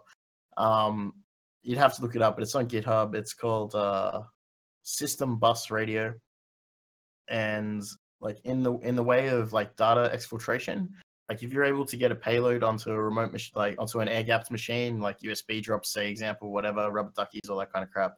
If you were going to do some sort of, if you got your code into a system and you got it to actually run, then you could be outside, through a wall or whatever, through a couple of walls with an $8 SDR and have that data exfiltrated through that network. So that is some pretty crazy shit right there. Yep. Yeah, Start talking about old school spycraft, Tempest, old ways to pretty much actually get data, or at least actually do traffic analysis to figure out what's going on. And this is old school stuff. This is even before internet. Yes, Yeah, I think the exotic, we'll call them, ways of exfil that aren't in a typical kill chain fascinate the fuck out of me. I love it. I thrive on that stuff. Never say kill chain. So one thing we didn't talk about. I'm sorry. I said a buzzword. Kill chain. Data. Kill chain. Well, that's why it's not a kill chain. Words. So one thing we didn't talk about: cell phone base stations. Ooh. Right. Yeah. Well, so here's what I was thinking. SDR, man, we need to definitely have a version 2 and 3 of this, because this is a big topic. This is everything in the world, right? Everything is radio related. Do we want to dive into cell phones for a little bit though? I can do a little quickie. So there's a few open source projects: OpenBTS, Osmo BTS has another one, OpenLTE, and I think it was like Osmo LTE. I may be actually saying that wrong, but there's a bunch of open source projects that were actually created by companies to actually develop software for their radios that they can use. And essentially what they're trying to do is actually doing these cheap software-defined base stations, or Node Bs, or whatever you want actually technology we're talking about here. But the idea is they can actually make a cheap cell phone base station using voice over IP for third world countries. Yeah, and during DEF CON, I think 3 years ago, maybe it was 2 years, I don't know, recently, I think 40 base stations showed up on the strip during DEF CON and disappeared after. One of them was not mine. So super easy to do. I can get you started for a little less than $1,000, and we can create a base station. Yeah. Actually, that's good. I should just keep plugging that. Is go to DEF CON this year. A lot of us, I think, might go this year around that haven't gone before or won't be going again. So try and go this year. This might be a fun year. This is my first time. Hey, we got a question on Twitter, though. Yeah. So we got from Vard08. They said, I was given a Yardstick 1 at DEF CON a few years ago, and I haven't used it yet. What would be good to do to get started with it? Yardstick 1. I forget what that is. Yardstick 1? Run my script. So go find a TouchTunes and go hack it. I literally created that script using a Yardstick 1. You just run it and it'll work. It's beautiful. I promise. You heard it first. So the nice. Yardstick 1 is exclusive. Don't worry, I script keyed the shit out of that script, so it should be really user friendly. So the Yardstick 1 is a transceiver, half duplex, right? Yep, that's the sub-1 gigahertz. It uses the CC1111. Huh. There's a guy who's literally trying to reverse engineer the same thing we were talking about earlier with actually your smart power meters. And what he used was he kind of created a Python library that uses the Yardstick 1 called RFCat. And you can actually kind of create your own scripts and then actually control the radio via Python. Yeah, there about 2009, 2010. There's a lot of hardware that was coming out and a lot of scripts coming out, and a lot of it just kind of went to the wayside. As was one of my pieces of hardware, and not Pike. Thank you very much. I'm staring right now at a piece of fun equipment that may bring some lulls for next show. Are you talking about? I'm not gonna ruin it. Yep. Nah, it's Zigbee stuff. Oh yeah, that's right. You did get the free donation from the company who sent me to you by any chance. Yes, that ruled. Hey, look, you also got an antenna that runs with it too, and also has boobs. It's fucking great, and the way you packaged it is fucking fun. Oh no, that actually came from the company. So just thank them for everything. Don't thank me. That's actually well, good they thing can that get this. we haven't actually talked about at all. Is we haven't talked about antennas, types of antennas, or how to. So we've talked all about SDRs and scripts and software and shit like that, where they're used. But we haven't mentioned the word antenna, I don't think, until now. So, I'm going to put it out there. The reason I haven't mentioned it is because I once tried to make a Wi-Fi antenna with instructions on the internet, and it literally, the signal gain for the Wi-Fi access point we pointed at would get stronger if we pointed the antenna away from it. So I think we really fucked that up. It's incredibly easy to do it wrong. Is going to be my advice. Not Pike's going to have some good info there. I made an antenna It's once. just math. Just math. Yeah, that's why I was bad at it. That's why I was really bad at it. I think the easier way to do that, you know, the American motto, bigger is better. Just remember that your antenna size is related to the frequency in hand. So lower frequencies, bigger wavelength, bigger antenna. Higher frequencies, Wi-Fi for example, shorter wavelengths, smaller antennas. That's all you got to remember. So if your hands are big, if we're listening to FM in the car radio, you need big antenna. If we have drone that's transmitting at 5.8 gigahertz, or no, 5.65, I always forget, 5.8 gigahertz, you need small antenna. Right, because the width. Sorry, I'm trying to laugh. the width of the fucking, from the wax to the wane, right? Or what is it? What are we calculating? So we're calculating. It really depends on the radio, but we'll just say, for example, a quarter wavelength. So do some math here. It's pretty much the speed of light divided by the megahertz, and you can pretty much get your length of the perceived Blackmagic sine wave in meters. So, for example, 300 megahertz divided by 300, which is million meters per second, is about 1 meter, for example. Interesting. So, by the way, this is for the people that aren't following along, which I'm going to assume there might be some.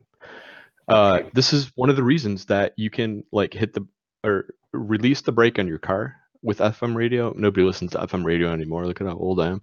But fucking, if you release the brake on your car a little bit and you're getting bad reception, and you move the car forward a little bit, you'll start getting good reception. It's because you're tuning within the amount of distance for FM radio. It's pretty big wide band, if I recall. So you're talking about is shit, I just forgot the name of it, but damn it. It's pretty much how radar works. It's something shift. It's Doppler shift, Doppler right? shifting, yep. That actually reminds me of, so I'm on a train one time, I'm traveling at the speed a train goes pretty quick, and it's a big steel can, and there's a lady on the phone who's got bad cell reception, and she's walking up and down a moving carriage saying, "Is it better now?" Oh, it's funny. Yeah, so, she inadvertently was using Doppler shift to her advantage, and we probably all do it every day when we're getting bad cell reception, and we walk to the different side of the room. You are using Doppler shift to make your cell reception better. The difference was we were traveling at 100 kilometers on a train. Yeah, it probably wasn't Doppler shift there. It was probably just her. It's probably a placebo effect there. I'm not gonna lie. Hey, so we're kind of getting kind of late here, but I'm thinking that we definitely should do maybe another episode on this because we have a lot of people here who have a lot to say. We also have people here that we know that do projects on this, that may be able to share some insights on actually doing radio projects beyond just setting up and running a script. So I definitely think that we should revisit this subject in the near future. And if anybody does want to contribute or come on or know anybody who would want to come and talk to us, that'd be awesome too, because we're always about doing crazy projects. I'd say Jack in the chat has been pretty helpful with a lot of the URLs that he puts on. So Jack, you should join us next time. Yeah, That'd be fun. definitely. Also, Carfobs and SDR, I have played with those, and didn't do anything illegal. But I was just reading, or I think it was like 433 megahertz. And just you can see the little pulses that happen when you press unlock and lock in your car. It's cool, but you can also use them for those handy replay attacks. But yeah, so finishing up real quick though, I just wanted to mention that we have a zine that LOL Cow is working on that is going to be people from here and people who contribute to us with Discord and IRC. So if anybody in here wants to write and is, a listener, we'd love to have people writing about anything that they want to. We have a really wide range of topics here and a lot of stuff that we can't always just deep dive into because we're on the time like we did today. So if anybody is interested, you can hit us up. I guess I can post a Discord link in the air real quick. I guess I'll do a temporary one. Hold on one second. But yeah, and then the other thing is on Thursday, we're going to be talking, it's going to be at 6 p.m. Eastern Standard Time, talking with the Many Hats Club and CyberSec Stu about, what's it called? It was the subject is OPSEC fails and OSINT wins. So basically, we're going to just go through the gamut of a bunch of different things that we've seen or contributed to or been a part of, and just talk about the different ways that OPSEC can fail and the different ways that open source intelligence can actually make things awesome. So yeah, that's my little plug. You, real quick for the Many Hats Club, is that this coming Thursday, 2 days from now, or is that next week? Yes. That's 2 days from now. Okay, so the 3rd. So May 3rd. Yes, May 3rd. Many Hats Club. That's gonna be super exciting. That's gonna be cool. Those guys are awesome, and I think that OPSEC is a huge topic again, just like SDR. That is gonna be one of our reoccurring themes, but we'll get it kicked off right. Yes, we will. Hold on one second. My name is not Dan. So that's I just posted our Discord in there. You guys are chicked. If anybody is interested, they can totally come in and talk with us about our various projects. Link up with some people talking here. If they want to write, totally can too. But yeah, that's pretty much I guess it for today because it's getting kind of late. So if anybody has any last words, Don't be I have shy. last words. Shut the fuck up. Get a lawyer. That's my thing. Snitches get stitches. Last words on SDR. Find a cool wireless project, read about it, learn about the protocol, and good resources to learn, rtlsdr.com, and also Osmocom is a good resource. And also Mike, the creator of HackRF, check out his website. He has a video tutorial all about DSP and actually transmitting with SDR. Build yourself a quick Faraday cage out of a cardboard box and some foil and a glue stick. It's really easy. Look up how to do it online, and you will save yourself from possibly having to shut the fuck up and get a lawyer. Even actually better, use your microwave. Or you can live in it. You could live in it too. It's good for. Never mind. I'm sick. If you break the law, don't do it twice. That's how they catch you. That was a great, actually, the microwave thing is like, when you told me that in Pike before, I was like mind blown because I had a phone that wouldn't stop ringing, so we just threw it in the microwave and it stopped. You didn't turn on, did you? No. But if you want to go, yeah, fuck airplane mode, microwave mode is the real way to stay safe. So yeah, all right. Well, thank you guys, everybody, for joining us and listening, and We'll be Thank back you for stopping by. on next Tuesday. We're going to be talking about console hacking. And so, yeah, join us then. Join us on Thursday at the Many Hats Club, and we'll see you guys soon. Peace. Touch it.